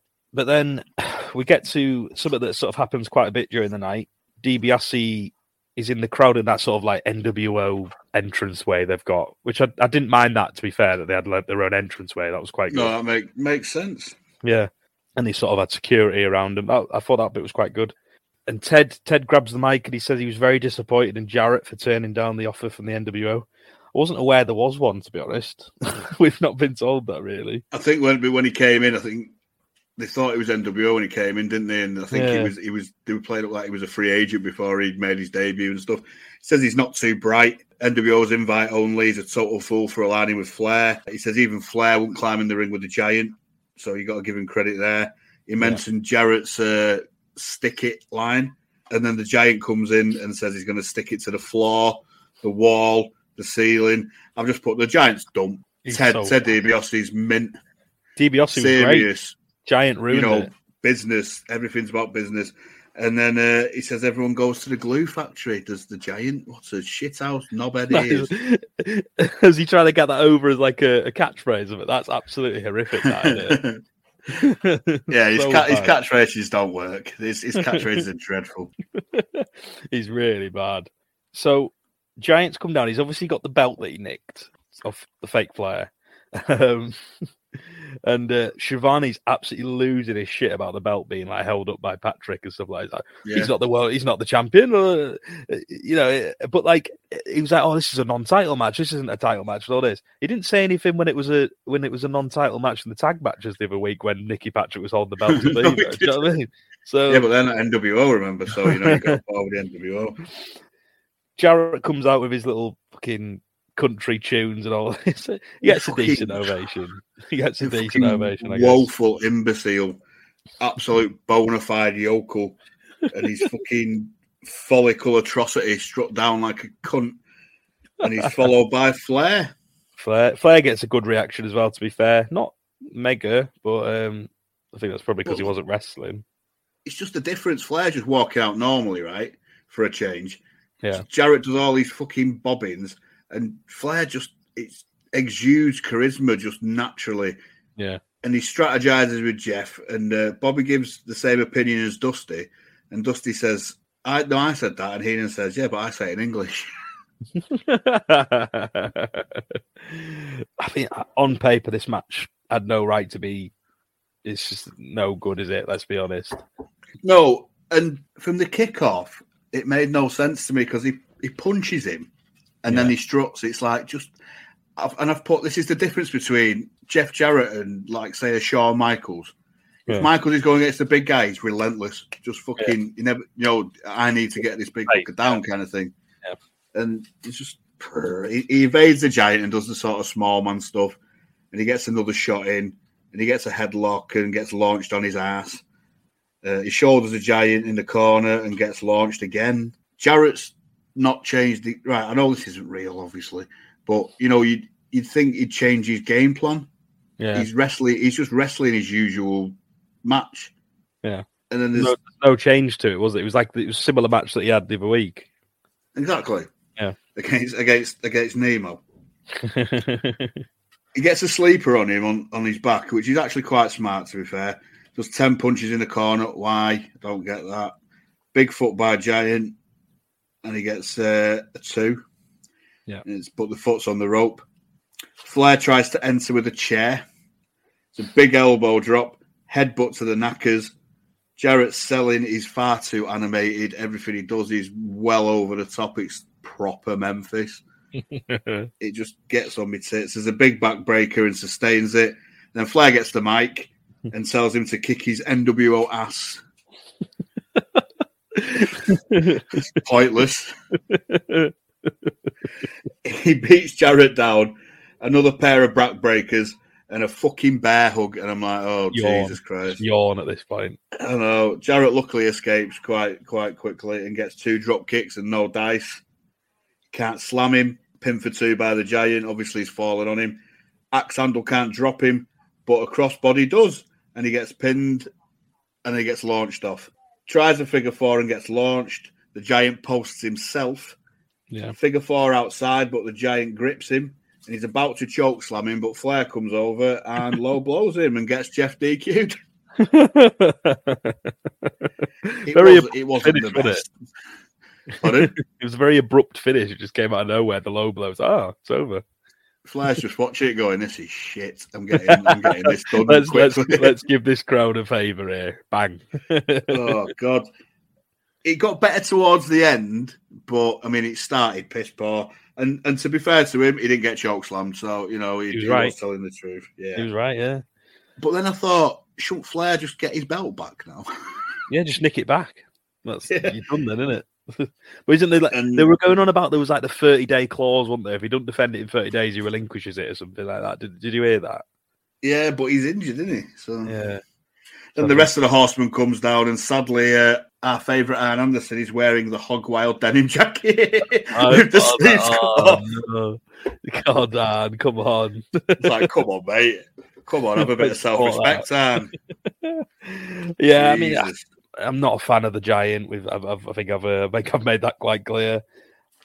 Have you? don't necessarily mind Jarrett's work in ring as much, but it wasn't a good match. It didn't work. It didn't mesh. I don't think the Flair Giant match would have been good either. You know, I don't think that would have worked either. I mean, Giant matches are never good. No, they're terrible. He's really bad. I suppose, and the finish is okay because I guess it protects the new guy as well. Him, Jarrett. He's just debuted, and he can't have him getting beat, I guess. And it protects the Giant as well because he had to be sort of took out by a chair and almost a chair and a low blow, blah blah blah. Nothing else to say about it really. It was pretty mundane, pretty garbage in time. Yeah. And then we get DiBiase again with Vincent. With that, let's go to DiBiase. Well, the way I see it, that's one mark in the win column for the NWO tonight. That's what I thought We'll he'd say. take it any way we can get it. Horseman, you knew that was the only way that Jeff Jarrett would climb out of that ring alive. Well, it's 1 down and 3 to go. Chris Jericho, you're next. And we'll take nothing from you. You're a fine athlete. Great speed, great agility. You're a great athlete, but you're a great athlete that's at the right place at the wrong time. But you're going to get a chance to get better tonight because the only way you get better is by climbing in the ring with the best. And you're climbing in the ring with the best cruiserweight when you climb in the ring with Syxx. Tell him, Syxx. Bottom line, Chris Jericho, you're a fine young athlete, but tonight you will be crucified for the sins of WCW, pal. The Cruiserweight title will soon be in the hands of the NWO, and the NWO, as everybody knows, is for life, baby! If the NWO says it, you can take it to the bank. Go get him, Syxx. He says that's one mark in the win column for him tonight. And he makes a good point. He said the Horseman knew it was the only way Jarrett was going to get out of there alive. Good line. I like it how he said, we'll take him any way we get him, kind of thing. Yeah, it was good. And then he said, next up it's Jericho against Waltman, well, Syxx. To be fair, DiBiase puts Jericho over saying he's a good competitor and stuff like that, but he's not going to be enough for Syxx. And then Waltman comes on the oh my God. mic, and it's an absolute stinker. Make some noise! It's a terrible promo. I mean, he was never good on the stick, was he? Really? No. But He always sounds wasted. Yeah, he does in this one as well, doesn't he? To be fair, he puts Jericho over, saying he's a good young athlete. Isn't Syxx pretty young at this point as well? Oh yeah, I think he was a teenager when he was in WWF. Probably about the same age, weren't they? He said he's a good young athlete and all this, and he said he's NWO for life, and he's just a bit of a fluffy promo from him, just not something and nothing really. He said he'll be crucified for the sins of WCW. What's Jericho done in that point towards it? Do you know what I mean? Nothing. He says he's going to be the cruiserweight champ soon. It's like he's not. Jericho's not the cruiserweight champ, mate. You can't win it tonight. Yeah, I mean the DiBiase bits are good, and then the bits from the guys are not the best. I know. Why do you think they make DiBiase talk more? Yeah. Well, he hadn't been talking enough recently, had he? So it's nice to actually hear the geezer speak for a bit. I know, because he's the one that sort of keeps it balanced. Keeps it real, doesn't he? Keeps it really good. And less comedy. So Jericho's out with his classic tune. It is a good tune, to be fair, isn't it? Yeah, and he starts to shout. He's like, "Come on, baby!" That kind of shite, doesn't he? That reminds me of what he's like now, though. Yeah, he's over as fuck. He gets a massive pop. Yeah, he does. And the crowd's into him, aren't they? They're like that when he gets his, back into the crowd and stuff. They're all getting involved. Bobby spoils it again, doesn't he? He says, "Oh, there's no way the NWO are going to let Syxx lose his opening his debut match." And I'm thinking, for fuck's sake, he can't help himself, can he? He just generally can't help himself. But then you see Nicky Patrick on ref duty, and you're thinking, dodgy dealings here. Are we going to see a bit more of that? A bit more. Well, that's it. Bobby says that. You see Nick Patrick, you go, all right, figured it out already. The thing is with this one, I didn't really have much hype for it or anything. And for me, have a chance to, really, to be fair. For me, because of that, it did fall slightly flat. Yeah. For me, that is. I'm not sure why. I don't know if it's just because I just didn't think they meshed that well. I think they were too similar. Yeah, that's it. There wasn't enough different sort of styles in the match or anything like that. No, you can get a clash of styles, but sometimes you get, do you know, when it's like Ray and Dean are not the same. Like they do similar, like the spin kicks and stuff like that. They do a lot of the similar moves, and I think that's probably why I got a bit not bored, but a bit like, oh right, okay, a bit tedious at times. I think like Dean and Ray is like that perfect clash of styles where they're just different enough for it to. Yeah, that's it. To work, but they're similar enough that they can, they're both on the same sort of wavelength. Yeah, there's some nice mat work to start, just feeling each other out. Syxx grabs a vicious headlock and hammerlock reversals. Jericho rolls under a wheel kick and cuts to Bubba, Conehead, and Sullivan in the crowd in his incognito mode. He's going, what? No, I'm not Conehead. What are you on about? I've got my sunglasses on. There's a nice monkey flip, and Syxx takes the arm. He was very pacey to start with. He works it, kicks it, Savage chops, splash. Jezza gets kicked off the top outside. There's a somersault pescado, puts Jezza into the rail. He stomps him proper, chops and kicks combo. Do you know that kick combo he used to do his X-Pac where he sort of does a spinning back kick kind of thing? I always like that spot. I love it. Proper classic Waltman, isn't it? Yeah. There's a chin lock. It escapes. He catches Syxx with a wheel kick, but Syxx kicks him.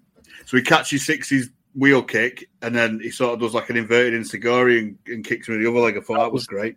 There was some great spots in it. Don't get me wrong. It was some really. It was more of a spot match, wasn't it? Though. Yeah, that was what I think. That was what it was for me. It's a cold match. You couldn't really. There was nothing going into it other than the NWO WCW thing, but there was no heat to it. It wasn't personal like Savage Hogan or whoever. He chokes Jericho with his boot and he drops the elbow on his throat over the apron. Misses a corner charge and Jericho starts to come back with punches, a backdrop, a back kick. He misses by a mile, but Syxx still bumps out. Very 2022. Springboard crossbody out by Jericho. Gives it a come on, baby. Syxx is into the rail. The back in. It's a flying back elbow for two. Syxx is up top and dives into the drop kick by Jezza. Like I said, and I've said it a million times, no matter who does that spot, I love it. Yeah. Yeah, it's good. Patrick takes 4 years and 9 days to get down to the count. He does. There's a face plant.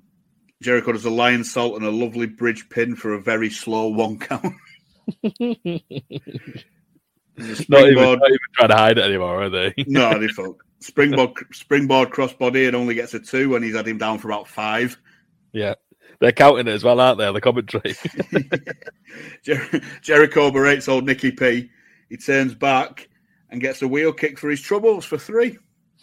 I thought it was a nice match in terms of a cold match. You know, it was like we said, it was a bit spotty. It was more spots for the sake of spots, but yeah, it wasn't egregious. It wasn't a shit match. I thought it. I don't know if it just sort of I had expectations of it just because I know how good they both can be, and it just didn't quite live up. But I think the best thing in the match was Patrick. Yeah, probably, and that's never a good sign, really, is it? No. Nicky Patrick gets, he gets a bit of stick from Jericho. He's fuming, obviously, and then he helps Syxx to the back. I know. Not even trying to hide it. not even trying anymore. So yeah, I mean, I didn't mind it as much. I just probably just went into it thinking it would be a little bit better than it was. Something that was never going to be good though was this backstage promo next. Let's go to Mike. Thanks very much, Tony. Total package, Lex Luger. Showdown time is here. Your rivalry really intensified with Arn Anderson, and you've promised tonight at Slim Jim's Halloween Havoc not only to defeat Arn Anderson, but to hurt the man and put him up in that torture rack. You know, it really didn't need to come down to this. But Arn, you wanted to start pointing fingers. You wanted to lay the blame for War Games, so be it. I said I'd accept the blame, but that wasn't good enough for you. So you had to throw down the gauntlet. You planted the seeds, Arn, and now the crop has harvested, and it's not a garden of flowers, it's cactus. It's thickets of things that you'll never want to see from Lex Luger, because, Arn Anderson, you've questioned my intestinal fortitude, you've questioned my courage, you've tested everything and questioned everything that I stand for. And now, Arn, you're going to see a total package that you've never seen before. You've seen a man that is going to come unglued. It's time for the total package. Somebody in WCW to make a stand around here. I'm sick and tired of everybody running each other down, jumping each other's backs. Well, now, Arn Anderson, you're going to see a side of me. Oh, my gosh, Arn Anderson. You know what? I'm going to the ring right now with one intent. I'm going to say it one more time. It didn't have to come this, but Arn, I'm not only going to beat you, I'm not only going to rack you, but I'm going to take you out, and I'm going to hurt you. The time is here. Let's go to the ring, and Dave Penzer for Lex Luger. Mike Tenay's back there again with Luger. And full Doc Brown hairdo, don't he? Yeah.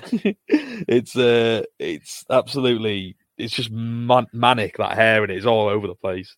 He's just like, he started it all right. Started it okay, I thought, and he was saying it didn't need to come to this, and he said that, you know, he said he accepted the blame for War Games, but that wasn't enough for Arn. And then he just lost it, completely lost it. He was talking about seeds being planted and then growing into a cactus, and I was just like, what is this guy on about?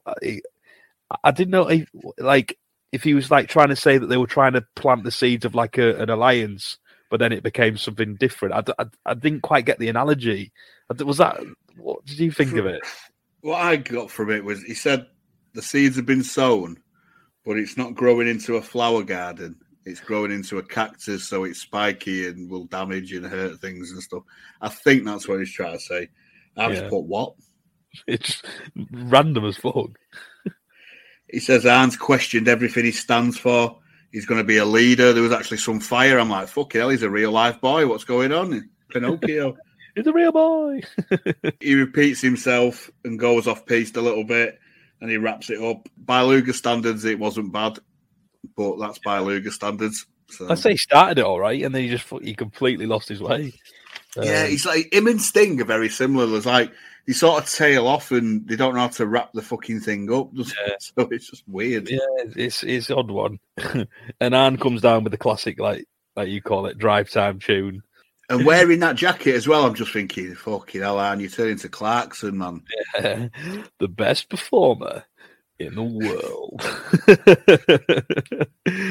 And that Arn's in, obviously, as you say, he's in that denim vest. I don't know why he was wearing that. I've never seen him wear anything like that ever on any of the shows. Reaction for Luger's pretty good, to be fair, as it normally is. He's pretty fucking over, isn't he? It's not Tarrant, though. No, 88 mile an hour Lex comes down. Doc Brown, Lord Wooden Top. That's where I saw the tombstone with Crockett on the back, and that's proper Bischoff touch, that, isn't it? Yeah, of course it is. Fucking dick. Can Jurgen make Arn quit? That is the question. That's the whole build, isn't it, really? That's it. There's no tape on Luger, so he's apparently he's been Ron sealed. There's no splinters. It starts off quite hot. Boots and clubs by Arn. There's a gut shot, stomps. It's all Arn for the first sort of couple of minutes. Yeah. And Lex hulks up with his press slam, clothesline outside, which I thought, DQ, but because if we're going off that logic that they always have. Yeah, there's a boot. Don't do logic in WCW. No, they don't. He posts Arn's back because it's like, right, well, you fuck my back up, so I'm going to fuck your back up. So he's working Arn's back, which was a nice bit of the story. Yeah. There's a power slam, elbows to the back, hard shots to the back. Arn sells fucking brilliantly because everything he does is mint. It's a backbreaker for 2. He catches Arn on top and pounds the back. Desperation spine buster by Arn Anderson, and they're both down. Fucking spine lovely. On the pine. It's lovely, wasn't it? That's the literally, no, the spine of a pine. Because he is. So they go outside, Arn's in control. He throws him back first into the apron and the rail and the post. Vicious. Big knees and punch. Yeah, it was vicious. It was fucking brilliant. Just absolute top tier. Big knees and punches to the back. There's an abdominal stretch with a rope. That classic spot. Love that. Love that. Yeah, it's just so cheeky in it. So like, it's just so simple but effective in it. He doesn't do it as comically as Page does, because Page does the face and everything with it. Yeah. There's a big attempt for a DDT, but Luger's holding the ropes. And there's a bit of back and forth, bit of brawling, and Arn shoves Luger, who bumps Mark Curtis, so the ref's down. So Lex is outside and Arn grabs a chair. He misses the chair shot and hits the post with a chair and gets slingshotted into the post for his troubles. Bit of a slow catapult slingshot, wasn't it? Oh, God, it took 4 hours. And then he gets the vertical suplex on the floor. And the babyface, Lex Luger, batters Arn's back with a chair. Proper Hogan, Duggan fucking levels of babyface. Like the tape or the dust for Hogan, isn't it? He gets him in the rack, and Arn quits. Yeah. And Luger will not stop. Is this a heel turn for Luger, maybe? I like that, though, to be fair. He there was the whole thing about him not leaving the hold in the other week, and he did it this time, and it was because it was personal. I thought that was a good touch.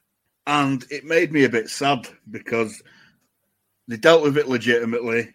Like, Flair and Jarrett are down. It's a stretcher job. Yeah. And sadly, this is the last big match Arn Anderson will ever have on a pay-per-view. Is that it now? That's absolutely gutting, that, isn't it? I think he wrestles sporadically, and he retires in sort of August next year, August 97. Was that just like, what was that then? Was that writing him off, or was it genuine injuries in that match, or just like wear and tear on the boat road or something? I don't know, but I think we need an Arn Anderson retrospective. He's not dead, but he's not dead. I mean, like, do you know, like, go and watch some of his old matches and have like an Arn Anderson bonus episode? I'm happy to do that. Yeah, we'll watch some Brainbusters in the WWF as well, him and Tully and stuff. It'd be cool. Yeah, that'd be good. Now, the Horsemen will want revenge. Yeah, how's that gonna? Is that gonna be? It's still gonna be ongoing then? Do you think? I'm assuming so, because there's a lot going on within the sort of WCW, as we'll see later, like without the NWO being there. Yeah. So the Horsemen have got every motherfucker and his dog. Yeah. After them at the moment. But yeah, I mean, I thought it was an all right match. To be fair, good story at times, good psychology, with both trying to sort of almost take each other out, trying to break each other's backs in a way. It was a nice pace to it. There was some real viciousness from Arn, as you come to expect, and I thought Luger did all right. I mean, like we said, when you get Luger in there with someone decent, you tend to get an all right match. It's never going to be a 5-star or anything classic or anything like that, but I thought it was pretty damn good. No, but there are certain people who can pull it out of him. Definitely, Flair and Arn definitely being 2 of them. Yeah, I think it was pretty good, to be fair, and I like the finish as well. Obviously, bearing the baby face being a bit naughty, but it could be the early sort of things that you said of a heel turn potentially. We'll have to see. But it was dealt with legitimately, and it looked legitimate, and it made you feel something. So yeah, definitely. So after that, then we go back to old Tony the Tiger. He's with the Harlem boys in the back. Let's find out what's on the mind of these men. Shut up, man. You know, like all great football teams, everybody has a position. You know, I'm at the running back, big brother here at nose guard, sister Sherry quarterback. And the colonel put this whole thing together. NWO, a couple of wannabe thugs. When you walking across 110th Street and me and my brother, guess what? We gonna jump you 2 suckers in tonight. Harlem style, tell them, baby. If you want some of us, get them ready, because we will be waiting at the ring, sucker. Everybody is ready. In fact, let's go to the ring for more great... He gets told to shut up, but he's like, shut up. Yeah, but very classic Harlem Heat, innit? Just talking pure trash, saying the NWO a bunch of punks and all this, and if they're waiting for a fight tonight in the ring, and they better be prepared. I thought it was all right. Nothing. Booker was good. Yeah, Booker was all right. Stevie not the best, but less so. Yeah, he's never great, was he, on the mic? Booker's pretty. I love Booker's intensity in these little backstages. He's just got like, he's awesome. There's that thing about Booker where there's just that. Is he going to fuck up here? Is he going to make? Because obviously he's got that quintessential moment. Everyone knows about the promo in the back. Is he gonna say something like that? I think that's part of his charm, isn't it? It's like when first time I ever saw the Libertines, where it's like Is this just going to end abruptly with some madness anytime? It just feels like it's on the verge of falling apart at any given moment. And Booker's like that. Is he just going to come out with something extremely just controversial? Yeah, you never know, do you? But yeah, I thought it was all right backstage segment. A lot, like I said, with a lot of them tonight, when it was broken up a lot by backstages or those NWO bits and stuff. But then we get a match that I don't think anyone asked for. But I was fucking glad I got it. Well, that's it. It was one of them. It was like, is this going to be absolutely horrendous, or is it going to be quite good and quite funny? It was a possible Gattuso, it really was. So it's the old Faces of Fear with Jimmy Hart versus Benoit and the king of the briefcases, Steve Briefcase Wanker. with Roboto and Woman. And Mongo comes out and he's like, "This is personal, Jimmy Hart." Where's that come from? Where's the rivalry between them two? No idea. I just think Mongo's like, he's only got one setting, hasn't he? It's like, Mongo, come on. It's a big Super Bowl game. Come on, just kill these people. Have you seen the size of them? They've actually got massive animal skulls attached to their new jackets. What's going on? I just thought Mongo could be, just solid gold in this match. Not for the right reasons, but... No. So we get Mongo and Mengo. And he absolute shits himself from a kick that Meng does. These two big fuckers just have a shoulder block battle. Yeah, just running into each other. And then that fucking lame 3-point stance thing he does completely takes Meng down, and he takes a great bump, to be fair. Barb's in and Benoit's in. Barb mauls him, absolutely mauls him. Yeah, vicious as fucking it. To be fair, we don't actually comment enough about Barb. He's fucking just as fucking stiff and rags people about. Great. I love him, genuinely love him. So Benoit, it's an absolute beautiful Northern Light suplex with a bridge, and then he headbutts him, and he sells it. He sells the headbutt he's just given to Barb because it's that weird trope of like Samoans and Tongans and big heads whatnot having granite-like craniums. It's fucking stupid. That's it. He rolls out of Barb's Boston Crab attempt and stomps a mud hole. Mongo and Mengo are back in, and they do some fucking weird sumo shit. That was fucking so weird, that. I was laughing my bollocks off. But Meng wins that, clearly.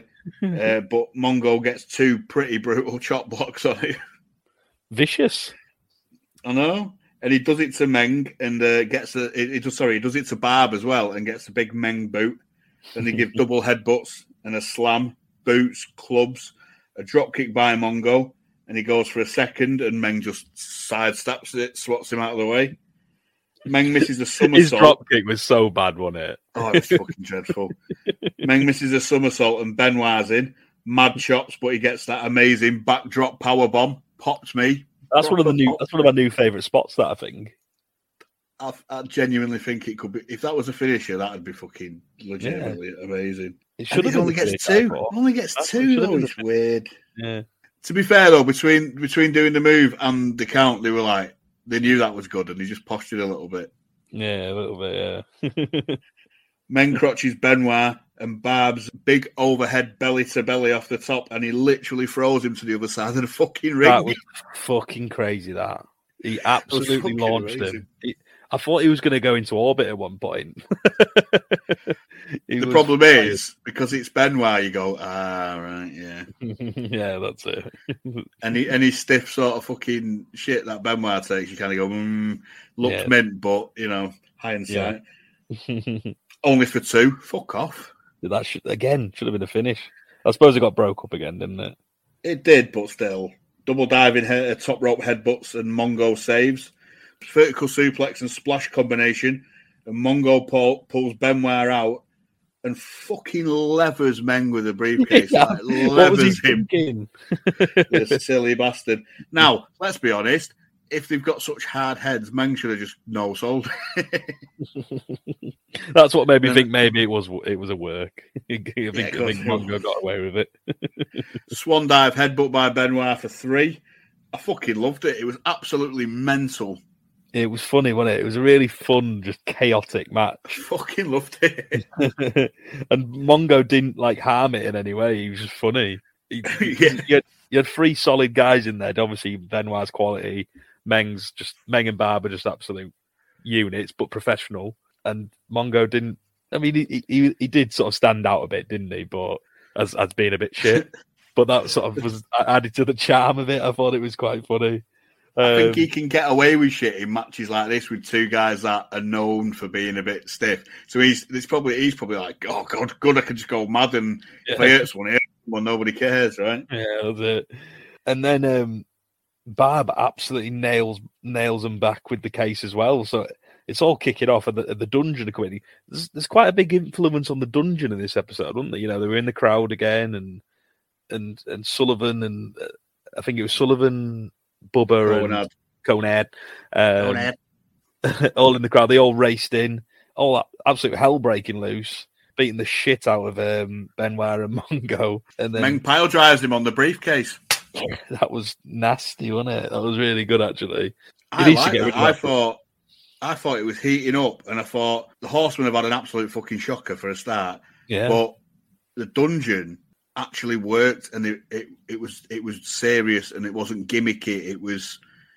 I was actually like, Jimmy Hart already piping up. Yeah, it was decent. And you had the serious members. You had Conrad's a bit ropey, but he don't come out in some daft gimmick anymore.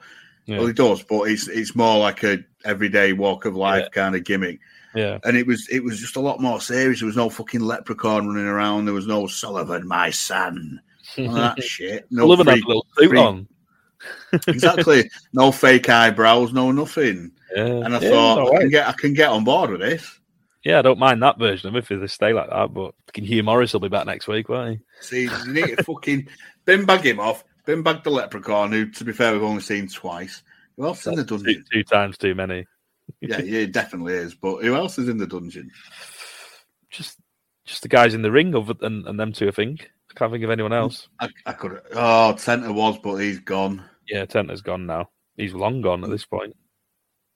I don't even know if he's still in the company. That's probably not.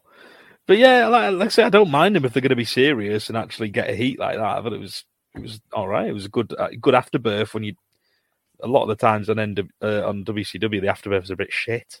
This one worked. Yeah, both of them did. Both Horsemen based. It's Horseman based, though, isn't it? They always seem to pull out of the bag. That's true. So after that absolute comedy session, it was just a funny match. We get DiBiase in the crowd again. Well, let me see. If my math is right so far tonight, it's NWO 2, WCW nothing. 2 down and 2 to go. And next on the list is a match for the World Tag Team titles.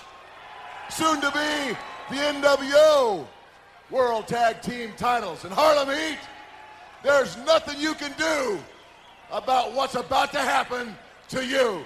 Because you see, ever since the NWO has arrived on the scene, we have not failed one time to deliver when we said we were going to do something.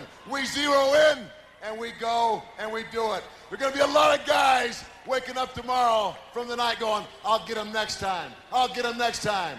Well, we don't need a second time or a third time.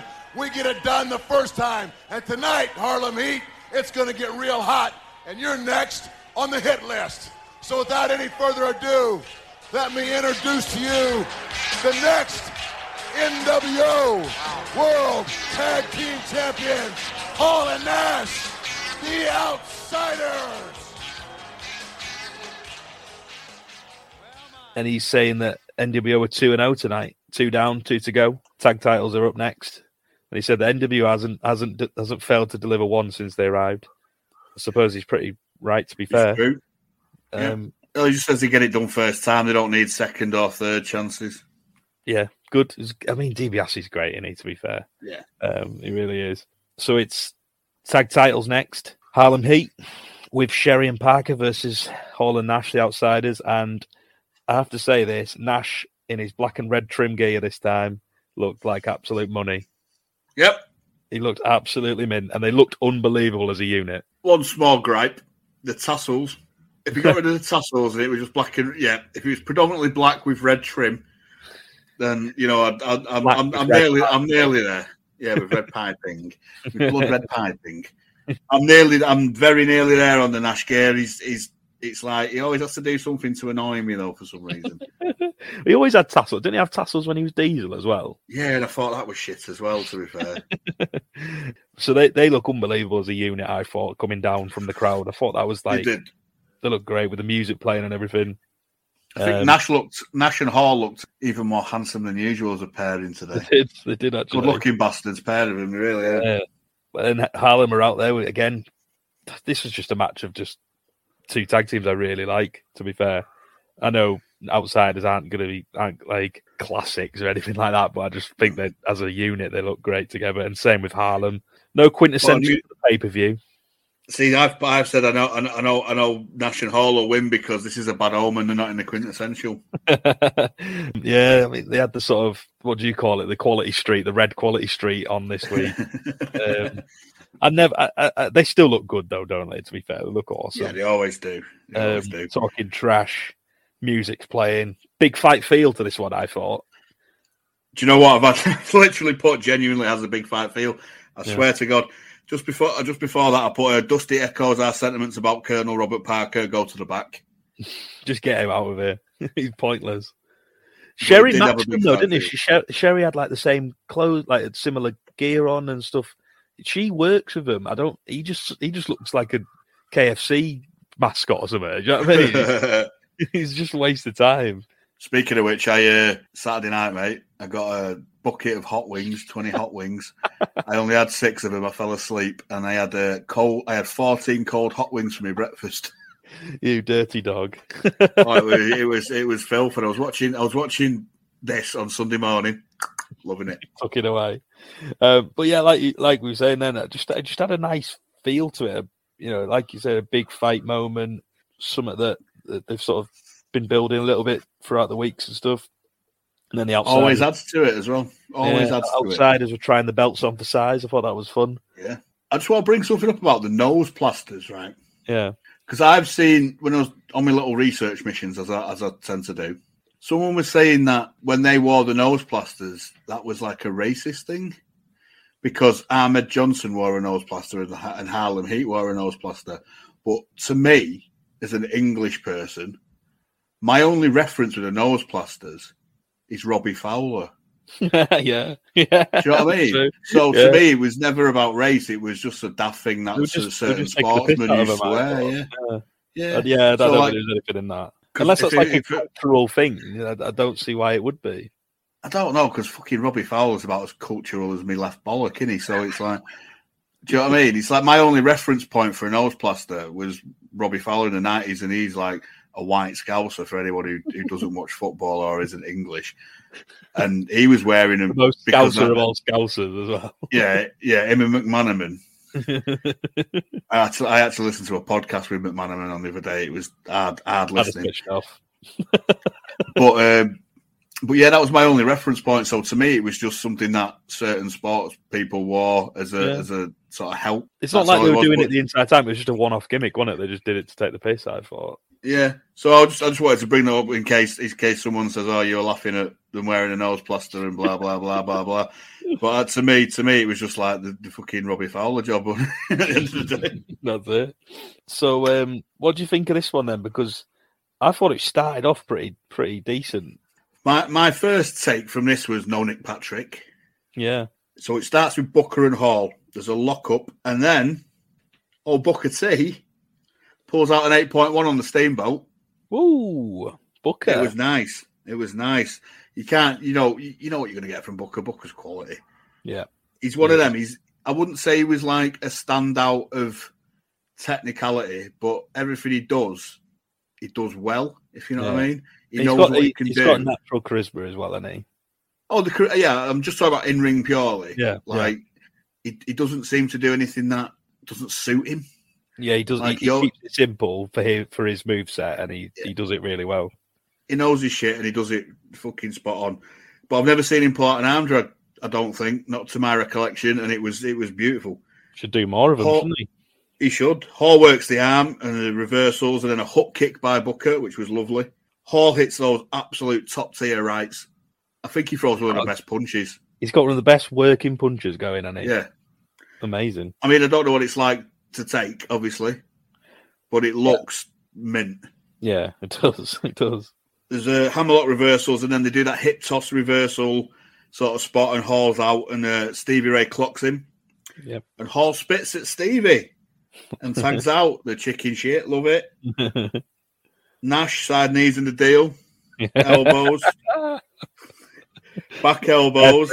Another elbow and a lariat by Stevie. And then he spits at Hall and works over Big Kev. And Sherry starts pulling his hair. Yeah. Big scissor. Go on. I just love the side knees in the deal. It just cracks me up. Every time. Fucking flipper punch. Side slam. One of these days, I'm just going to have to clip that and just put it on somewhere. It's so funny, isn't it? There's a big scissor kick by Booker for 2. Side slam by Nash. And he tags out. Second rope Rick Steiner Bulldog by Hall for 2. Yeah. There's a lariat and tags in Booker. Flying elbow for 2. You know, it's that Bobby was like turning towards the NWO at the point in this match. I think Bobby just finds it difficult not to cheer on the heels. He's just naturally just tuned into it, isn't he? Hello. There's a nice chin lock and he proper works it. There's clubs to the back by Nash. Nash is now in. Big boot. Snake eyes. Moves 3 and 4. I can't. Yeah, but when you're watching him, you're thinking, yep, this is exactly. You can't help it. Booker staggers into a Hall clothesline for a big pop. Hall choke slams for 2. I've never seen him do a choke slam before, which was interesting. Does a sack of shit. Sherry's on the apron. Hall kisses her. Touche. She likes to kiss the baby faces. So, but I thought him kissing her was quite a baby face move.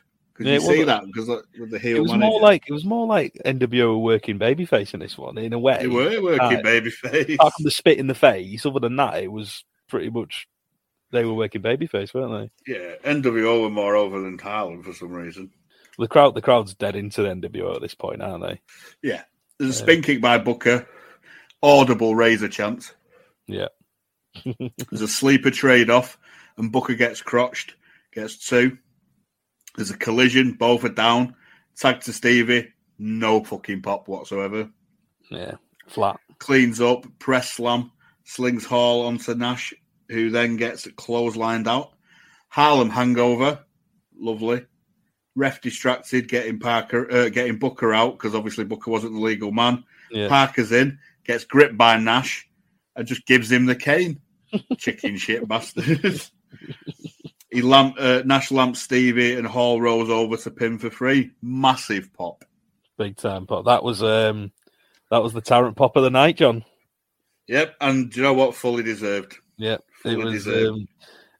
I thought the finish was slightly messy with the Parker stuff. And it always tends to be that Parker that's the one who's fucking it up. I don't know if it's... Well, we've said, I guarantee Parker's the guy that makes them lose the belts down the line and they fuck him off. I bet that was see it coming a mile off. Yeah, I guarantee right. Nitro. Yeah, probably. I thought it was a lot better than I expected. I thought it was a good story. I think everyone got their stuff in, get the shit in, Brian Cage style. Especially Nash. I don't know if he got the hair flipping. Did he get the hair flipping at any point? That's 5, isn't it? He did. I think he did that about 3 or 4 times before the bell went. To be fair, he didn't do the jackknife either, so he didn't get the full 6 in, which is a shame. And he didn't teabag anybody. So yeah, I thought it was. I thought it was really. I just thought it had that big fight feel to it. I enjoyed it. I got into it, and I think the right team won going forward. But you've got the grounds for a rematch down the line, which I think's good. And maybe, fingers crossed, that'll be the end of Parker with Harlem Heat. I fucking hope so. I mean, my takeaway from it, other than it was a lot better than I expected, was thank fuck it wasn't against Public Enemy. God, yeah. Can you imagine how shit that'd have been? That'd have been shocking. I'd have had to skip. Yeah, because it just wouldn't have felt. No one would have give a fuck, would they? You know what I mean? Them two coming together, two really good over teams, that works. Even though if the in-ring stuff isn't like, you know, Bret Hart or Ric Flair levels or anything like that, you know, or Road Dogg. But yeah, it's. I thought it was fun. I enjoyed it. To be fair. Then we get a World War III promo package, which is our next pay-per-view, and then it cuts to a Hollywood cretin, and he has a mic. I guess we're going to go to him right now. Yo, yo, yo! It's time for Hollywood! I can't hear you! He's got feathers. Look at that. That's almost like a haircut that Sting used to have. No, it's not Hogan. It's Hollywood. Hollywood, brothers. Maybe those are just nerve ends. Yo, NWOites, I just got done with my brand new Three Ninja movie. On November 8th, my brand new movie, Santa with Muscles, opens up, brother. And I got tired of body slamming Hollywood this week. So I decided to come back one more time and body slam a long lost lovesick puppy named the Macho Man. Ooh, yeah. There's only one thing left to say. NWO rules. It is time for Hollywood. Yeah, here it comes. He says, yo, yo, yo. Jesus fucking Christ. 40 years old, mate. He's older than that. Whatever how old he is. He looks fucking ridiculous. More than usual. That hair, that wig he had on. He talks complete shite. Goes on about his two dog shit films, Three Ninjas and Santa with Muscles, for fuck's sake. He's supposed to be in the cool fucking heel team, and you're going on about a fucking film called Santa with Muscles. It's not like the Terminator or something like that, like proper cool name, is it? Oh man, it was absolutely woeful, but mercifully short. Do you know what I thought when I was looking at it? His arms look tiny. He looked really small. Yeah, he looks like a little weed now, doesn't he? Compared to like Luger. Yeah, Luger's huge compared to him. His arms were like weedy. He does that 24-inch pythons and all that. They didn't look like that to me. He looks small. And then we get it. We get Hulk Hogan versus Savage. That fucking wig. Fucking Michael Buffer. Can I skip this? Sure. It's possibly the worst main event we've seen, other than the Giant one. The Giant one was worse. Yeah, the Giant one was worse. Other than that, Savage did his best, bless him. You can't. There's only so much you can do with this. Hogan just doesn't know how to play heel, does he? No, he can't do it. He's so bad. It's all over the top comedy. Yeah, all comedy though. It was all like there was so much standing around time that there was no actual match. It was similar in a way to that Giant match where it was him jumping outside. He was doing this. He was taunting. It was one of them where it's like used to have had good matches before in the past. Like what are we doing here? Like come on. He takes that chicken shit heel thing and just he does it to a death. Yeah. Yeah. It's all right doing it for the first 2 or 3 minutes, but it's just the entire match. Comms say that Hall Nash have been kicked out of the building. They had a skirmish with security, it said. Like to have seen that other than this match. To be fair. Yeah, me too. They start playing Savage's tune during Hogan's intro, which was quite funny. Yeah. There's a massive pop for Randy. He looks mint, and he gets a proper Pink Floyd concert for $5,000. He looked great, didn't he, to be fair, in that outfit. And for fuck's sake, he's got a fucking monster truck. What is it with having cars and monster trucks? It's so... What was the point of that? I've no idea. To be fair, though, his is the best one. It actually looks like him. It looks cool, but it's just like, what is this obsession with monster trucks in WCW? It's just Bischoff, innit? He loves like big engines and big cars and whatever and bikes, and he's obsessed with it. Yeah. So Savage gets on the mic and he says, "Get you two goons out of there." That was a poor impression. He says something like, get your two goons and your bag carriers and your stooges out of there so I can kick your ass. Yeah. And then they bin the Giant off. The Giant gets binned off. Why? And I then don't understand why. Oh, the babyface told me to get rid of him, so he's going to go. Doesn't have a manager's license like DiBiase. That's the old classic, isn't it? Is that what they said? I didn't hear that. Is that what they said? Like, that's what they always say when they used to get someone in there like little crew. This daft fucking prick. He's still got his sunglasses on. He looked outrageously bad, didn't he? He looked so bad. It takes about 4 fucking years to start. Yeah.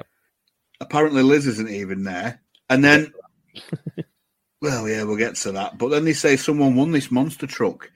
If you've won that monster truck, what the fuck can you do with it? Where's that going to go? It's parked on my drive. New car, Chris. Yeah. It's taking the kids to school. Oh shit! We've got no milk. Let me just nip to the shop in the monster truck. Oh yeah, mobile. So finally it starts. You get a headlock, a shoulder charge, and he fucking bails again. And then Heenan starts really putting over Hogan's heel turn like it was like the most shocking thing ever and all this jazz. What, the one he nearly gave away? Yeah. Savage, right, with all the build and everything that's happened to Savage in the past few weeks, Savage should be going fucking mental. Yeah, there's no intensity to it, was it, at all? There was nothing. No, it was wet as fuck. Hogan boots him, he clubs him, he's still got his fucking glasses on. The running clothesline, gets kicks, big boos and a back rake, the classic. Savage fires back and double axe handles his shades off. His shades fly off. And he puts them on, and it's getting a bit pantomime now, and it's very Hogan. He pulls his wig off and puts it on. Hogan bails, but fucking Randy follows and makes him eat the fucking wig. He's behind you. I know. It's literally Cinderella at the Palace Theatre, isn't it? It's fucking. He posts him. He gets a chair. He twats him, no DQ, in full front of full view of the referee. Yeah, but then he goes. One's okay. Yeah, and he tries to grab him on the second one. What is that all about? It makes no sense. One's okay, 2 bit much. Yeah. Hogan barely sells it because he's back up and he clocks Savage. Then he gets a chair shot on him, posts him, gets a second chair shot, crotches him on the rail. Liz comes down with a one look on, and she's wearing a dress that makes her look like a fucking piñata. Similar colour scheme to Macho, though, wasn't it? I think that was what they were trying to go for. Yeah, it's like a fucking fruit salad lolly. Liz distracts and Savage schoolboys him for a big pop, but only gets a 2. He pulls down Hogan's kecks. Bare asses him. And he's got a thong-shaped tan line. The man wears a thong, for fuck's sake. So they brawl out and he uses Liz as a human shield. Twice. There's a slam and he knees Hogan out. There's more floor brawling, more human shield action, and he throws her at Randy and he clocks him. There's a big boot and Liz is in and she lays on Savage. Hogan grips her and puts her in the corner. Creepy as fuck. Yeah. Leg drop, but Randy moves. Hogan has a brass knucks, but they're taped up. Obviously, you know, he's hanging out with Duggan. Jim, can I borrow your tape, brother? Liz grabs the knucks, jumps out, and then Ted gets him off her. Savage gets a clothesline and the ref's bumped. Enter old Nick Patrick. Macho comes back with a boot, a slam, an absolute beaut of an elbow for 2 because Patrick is in too much pain to go down for 3. Like he does the 2 and he can't get the 3rd. Yeah. Savage rips his brace off, rips his shirt off. That's another 500. I think that's 1,000. That double offense. Well, I don't know. Six game ban, bringing the game into disrepute. Hogan has the knucks, but Savage gets them off him and nails Hogan. He's up top for a second elbow, but Ted grabs his leg and Savage gives chase. And here's the fucking Giant. Choke slam on the floor, puts Hogan on top of him for 3. It was fucking weak. And comical. It was piss poor, wasn't it? It was considering the heat that has been generated over the preceding 4 to 6 weeks. It was fucking weak as fuck. Yeah, it was just there's just no quality to it. It was a decent show, and then a really shit main event. Really shit main event. Which is a pattern we're getting a lot of. It's just, do you know what it is? I think if say Nat, I'm not saying that, but say Nash or Hall were the leader of the NWO, and they were in there with Savage, you know you're going to get an all right match. But Hogan's just at this point, he's just dicking about in it. He don't give a fuck. He's getting his millions. He's doing a shit. Got the money, brother. Doing a shit movie next week, so he's just doing what he wants to do. Like you said, it was pantomime as fuck with the wig and the glasses, and it was just it wasn't. Can't be serious. It wasn't a match. But the thing is, he's had serious matches before, hasn't he? I mean, he's never good. He's never amazing in the ring, was he? Let's be brutally honest. But he knew how to work a match back in the day. Yeah, but he had McMahon who kept him in check, and now it's Bischoff's just buzzing that he's got Hulk Hogan, isn't he? Yeah. It was one of them. It was just a trope of the WCW, wasn't it? Decent undercard, good undercard for the most part, and then a pretty fucking woeful main event. It was disappointing because I had that thing in the back of my head. Well, they've had good matches in the past, maybe, but I think at this point Hogan was well and truly checked out, wasn't he? Apart from when he got reinvigorated again with the WWF return and stuff like that. Well, again, that was like the initial, like the Rock match. The initial like face turn was great, and then it was the same old shit again. The initial heel turn was great, and then it's the same old shit again. Yeah, but it doesn't end there, does it, Mark? Hogan's whittering on in the ring. He fucking loves his own voice. This cunt. He just never shuts up, does he? And Piper's music hits. Now, I love Roddy Piper. I really do. But it's starting to look like fucking 80s WWF main event scene now, isn't it? It's like... Yeah, that's what it felt like. And Hogan oversells it to death like the fucking comical faces. Talk about... Do you know what it is? That buries the the shock entrance, that for me. That of course, 100%. It's so cartoonish. It's fucking stupid. Just like... wide-eyed, like, oh my god, it was just embarrassing.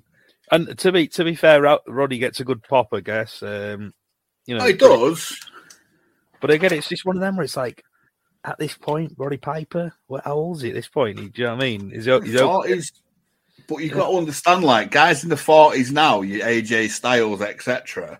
Yeah, it's a completely different type of wrestler. Like modern medicine and stuff like that. You can get guys in the 40s. That's why like people like Ronaldo and Ibrahimovic and whatnot are playing till they're like 40 nearly. Advancements of technology and science and stuff like exactly. that. Yeah. But when you're looking at 40-odd-year-old guys who'd been drinking in 1996, on the road. Yeah. Yeah. So you got your Flairs, your Hogans, your fucking Pipers. They all look fucked and they all look their age and older. Yeah. Whereas AJ Styles still looks like, mid-30s, can still go. Yeah, exactly. So it's a completely different sort of era. Do you know what? I mean, the main event was bad, but I thought this promo bit was woeful as well. It was two guys stroking their own egos. Yeah. Trying to get the last word in. It was like that when it was like, I did this. I'm an icon, and it didn't work for me. Roddy Piper's universally renowned as one of the greatest, talkers about in age. You know what I mean? Back in his heyday, and I think he tried his best, but there's just nothing coming back from Hogan. No, you can't work with him, can you? Like, there's nothing coming back. He doesn't give you any setups. He doesn't give you anything to work with. There's no material. I just thought it was shit. And what could have been a really decent debut, because I don't know how long he'd been away from WWF at this point or whatever. Piper was he'd just been in WrestleMania against Goldust, so he's pretty fresh, and he's quite he's a big star that they had. So it could have been. Am I right in thinking they have a match at Starrcade? You are right in thinking. Yeah, and I'm just thinking to myself, if Savage couldn't get out anything of Hogan, what the fuck's an aging Roddy Piper going to do? That could be even worse, that match, quite frankly. I mean, we'll go over a few bits that he says. I mean, he warns the Giant. He says, what do you call him? Sprout. Yeah. Like, get back in your corner, Sprout. he says Hogan's bored. He says, "So you're bored? I'm here to break your monotony," which I thought was a good line. Yeah. And he licks Piper's ass, and Piper tells him to shut up. And it was literally them talking over each other. Yeah. He cuts that unhinged Piper promo where he goes off on mad tangents and stuff. He says he's never beaten Piper, which he hasn't. He says he's an icon and a movie star as much as Hogan. I can arguably a bigger movie star. Well, I think in terms of films, Piper's done much better films. Like They Live's a much better film than anything fucking like. Yeah, but you know when he was like, "Never beaten me." Is that why Hogan brought him in just to get his win? Well, that's why he brought Warrior in '98 and to get his win back and all this shit. It could be that, couldn't it? I don't know who wins. To be fair, I'd be surprised if Piper won, but I can't remember. Think he does. We'll have to wait and see. Obviously, you never know with NWA. It's probably a fuck finish, isn't it? It's going to be. But, yeah, like I said, I think Piper tried, but he's just working with absolutely nothing there. You're pretty much talking to a brick wall because all he's thinking is money, money, money, new movie next week, money, money, free ninjas, new hair. And he's not thinking about furthering anything. He's just thinking about what he can do. That's it. Hogan just doesn't like Piper taking the limelight off him. He just keeps trying to cut him off, doesn't he? So, like I've been saying, we hear enough of fucking Hulk Hogan. Yeah. I mean, Piper wasn't great here, but I'd rather listen to Piper talk all fucking day than Hogan. I'd rather listen to a shit Piper promo than, a good Hogan, if that's ever possible. Yeah, and this is like 7-8 minutes long. I'm thinking, I'm going to clip this and I can't put this in. No, it's too long. Just witters 8 on. Minutes of shite. Just wittering on, wasn't it? It was a real damp last 35 or so minutes to a pretty all round decent pay per view, which was a shame. But Hulk Hogan, I'm afraid. I mean, they agreed to go their own way. Like Piper goes out, and then Hogan starts mocking the kilt, and then they go nose to nose, and Savage essentially gets no payoff for any of this shit because this is clearly the next feud. Yeah, so that's Savage and Hogan done now. Yeah, and Savage has just been beaten to a pulp, so essentially meaningless. Yeah. Even though he did get the visual pin tonight, he's been mauled for weeks. Yeah. It's just two big egos not wanting each other to get the last word, and as it ends, like the show ends as they're still going. How long did it go on afterwards? Fuck knows. But other than Luger, what other faces are there for him to go against? That's it. They had to bring someone in, I guess. Because they've beaten everyone else down. Everyone else is credible, are they? No. That's the problem. I mean, all in all, like you said, it was a decent pay-per-view. There was a few big moments and some good matches in there, but fucking Hogan just brings everything down to a sewery level, doesn't he? He does. He just leaves you with a bad taste in your mouth, doesn't he? That's the problem. But yeah, I mean, that brings us to the end of Slim Jim's Halloween Havoc, 96. Should we go through our post-show awards? All right. What was your match of the night, Sunshine? I think there was a couple of good contenders. I really like the tag titles match. That was a good match. I really like that match just for the feel of it, and there was some good moments in there. I like the Arn and Luger match as well. I thought there was a good story in there. But I think it'd be wrong of me to not give it to the opener because Dean Malenko and Rey Mysterio was a nice payoff to a little undercard feud that's just been bubbling away nicely. And as you expect from them too, it was a really, really good match. I'm going to go with Dean and Ray too because it was the best match on the show. But I've got to give a shout out to Faces of Fear versus Benoit and Mongo because it's not usually the kind of match I enjoy. I'm more of a technical sort of match, a good story. It got over with you, it got massively over me. It was just fucking bobbins. It was like not bobbins as in bad. I mean, it was just bizarre. It was just fucking. It was off its head. It was great. It was batshit crazy, and I loved it. But I am going to give it to Dean and Ray. I think that's the general consensus. Like best match tonight. MVP. Do you know what? Again, it's a tough one. I think DiBiase was good. He held it together. I've got DiBiase.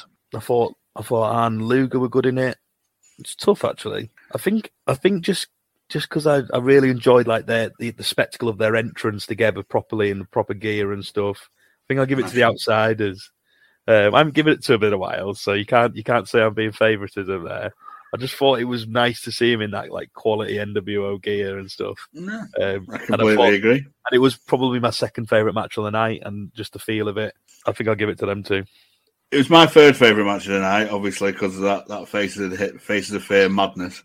So I had DiBiase as well. I thought DiBiase was good, kept it all together, balanced, serious, makes it legitimate. Yeah. But I'm going to have to give it to the Faces of Fear. just for the madness.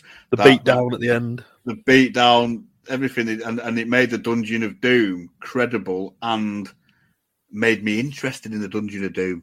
Yeah, which I didn't think was possible.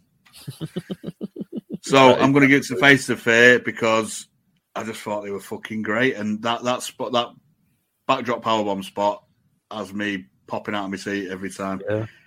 Dick of the day, unanimous. Hulk Hogan, without a doubt. Yep.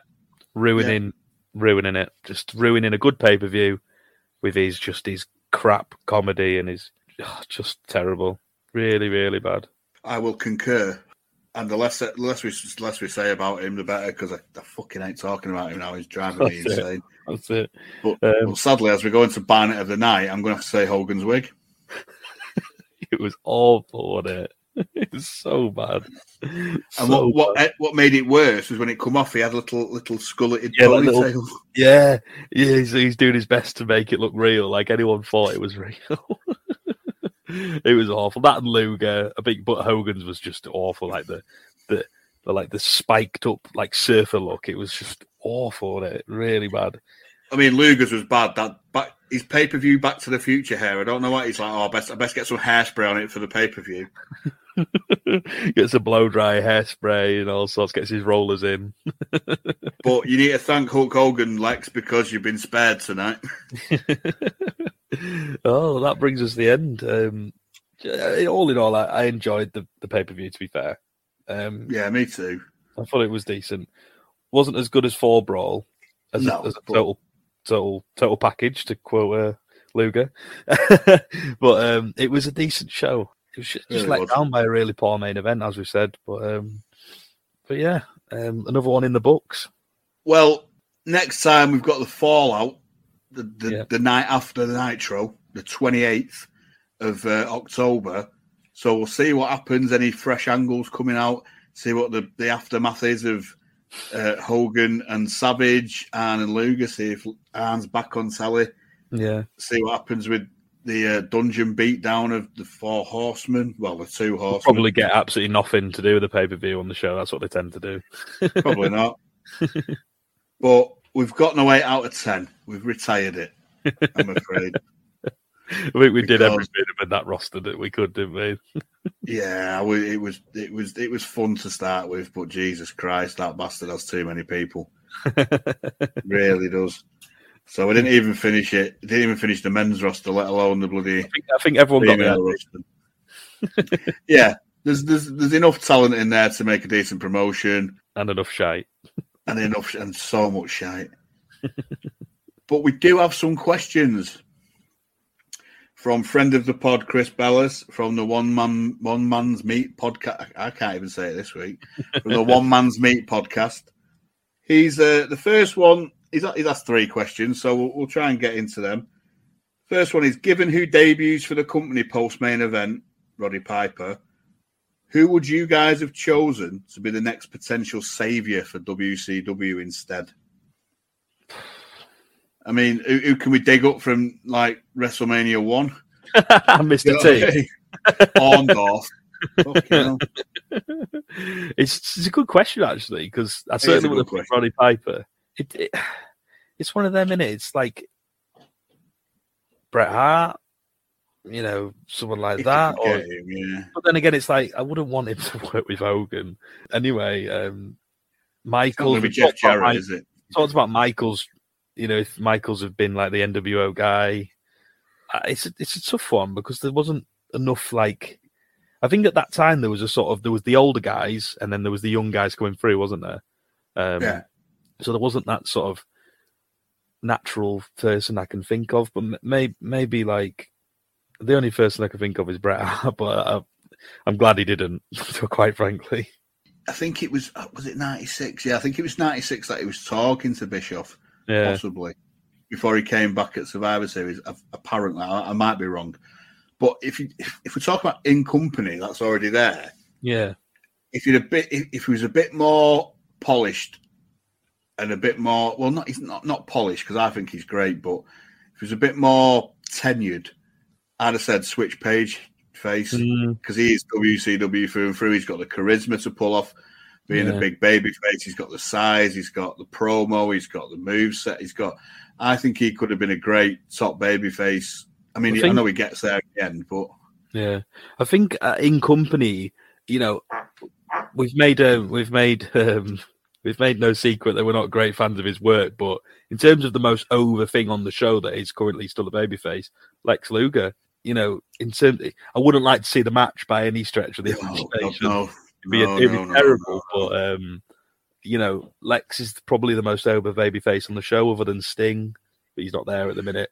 Eventually, he'll come back eventually, won't he? But I think in company, probably Lex, or like you said, DDP's a good shout, but I don't think he was quite there yet, was he? At this point? If it was a couple of years later, I think he'd have been the guy for me anyway. But Lex is probably. It is a good question. I mean, if you could get anyone at that time, you'd probably say a Bret Hart, but then you'd be putting Bret in an absolute shit show, wouldn't you? Yeah. And to be fair, there's no one who could be the saviour, really, because Hogan had full control, so he wouldn't let anybody be the saviour. So that's the problem. That's why he brought it. Well, I think him and Piper quite pally. Did he bring him in? Are they mates or what? What's that word they use? Frenemies, is it? Yeah. They'll do business, but they don't get on, kind of thing. Right. Yeah. So he always tends to bring people in that he knows, doesn't he, to work with? Yeah. Now he asks the second question, bit off topic, but which member of the Bee Gees do you think you could have taken in a fight? Bearing in mind that Barry Gibb was the tribal chief. Now, obviously, we're not daft enough to go for old Bazza, Aslan the Lion. Absolute majestic hair, majestic beard. I mean, I think having a beard makes you look a bit harder anyway. Yeah. So, for me, Barry's off the table. Morris is off the head of the table. Well, yeah, Barry is the head of the table. Very true. We do acknowledge him. Now, Morris, to me, is off the table. It'd have to be Robin Gibb. The reason why is because he always looked ill to me. He had a wig. So he can, we could do a Savage Hogan spot and make him eat that. Put some glasses on him as well. Yeah. And he was married to Lulu, so you'd have to steal Lulu, because even at 70 she is now or something, she's still not bad. Lulu in a shark cage match. Lulu in a shark cage match. Me versus Robin Gibb. In fact, was it him who was married to Lulu? It was either him or Morris Gibb that was married to Lulu. Now, you see, it'd be a shame to fight Robin Gibb, though. I mean, he's dead now. But the Bee Gees are from just down the road from me in Charlton, in Manchester. So I don't want to beat, fellow hometown boys up. Well, actually, I think they lived there for a bit. I think they were born in Australia. Don't want to do business with them. I'd do business, but I don't know. I think it'd be and that yellow album in Massachusetts, like the late '60s stuff. It's a corking album before they went all disco. So I don't know. I'd say Robin Gibb. I think Robin is the runt of the litter. I'm not particularly familiar with the Bee Gees or what they look like or anything like that. So I'll let you have that one. I'll be honest with you. Just don't go for Barry, because you can tell by the way he uses his walk, he's a woman's man. No time to talk, right?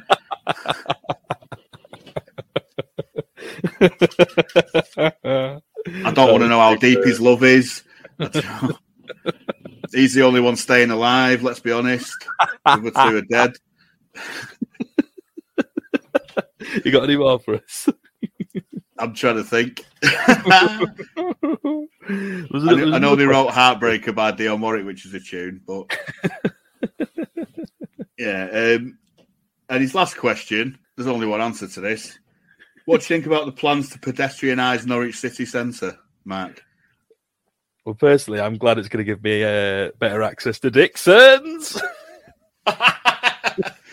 Oh, you've got it all over the Valence. It's like a dirty protest. Just having some moose. They're going to think I'm making a statement about the standards of the hotel, which I think is quite good. It's not 5-star, but it's certainly competitive. That is a superb question. Anytime we can get some partridge. That's possibly my favourite question. Thank you very much, Christopher. I doff my cap to you. Now, with all that merriment, we've gone a bit off topic. So, like we said, it's the fallout, aftermath, whatever you want to call it, from Halloween Havoc next week. The World Cup starts on Sunday. This will be out Monday, so it'll have already started. We already have watched the classic. That's going to be Qatar versus Ecuador.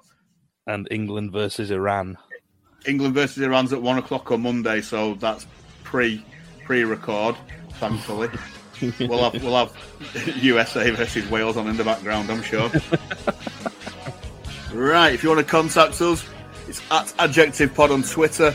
You know the drill. 5-star review on Spotify. Thank you very much if you be so kind. We are available on Spotify, Podbean, and Amazon. At us, DM us, retweet us, tweet us, anything you like. Thanks to everyone who's downloaded. Much appreciated.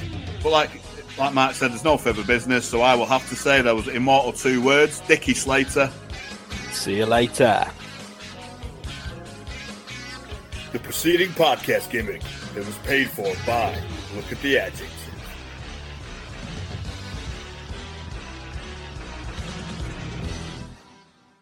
Here, John. I've got a takeaway that's just arrived. Do you mind if we do this another night?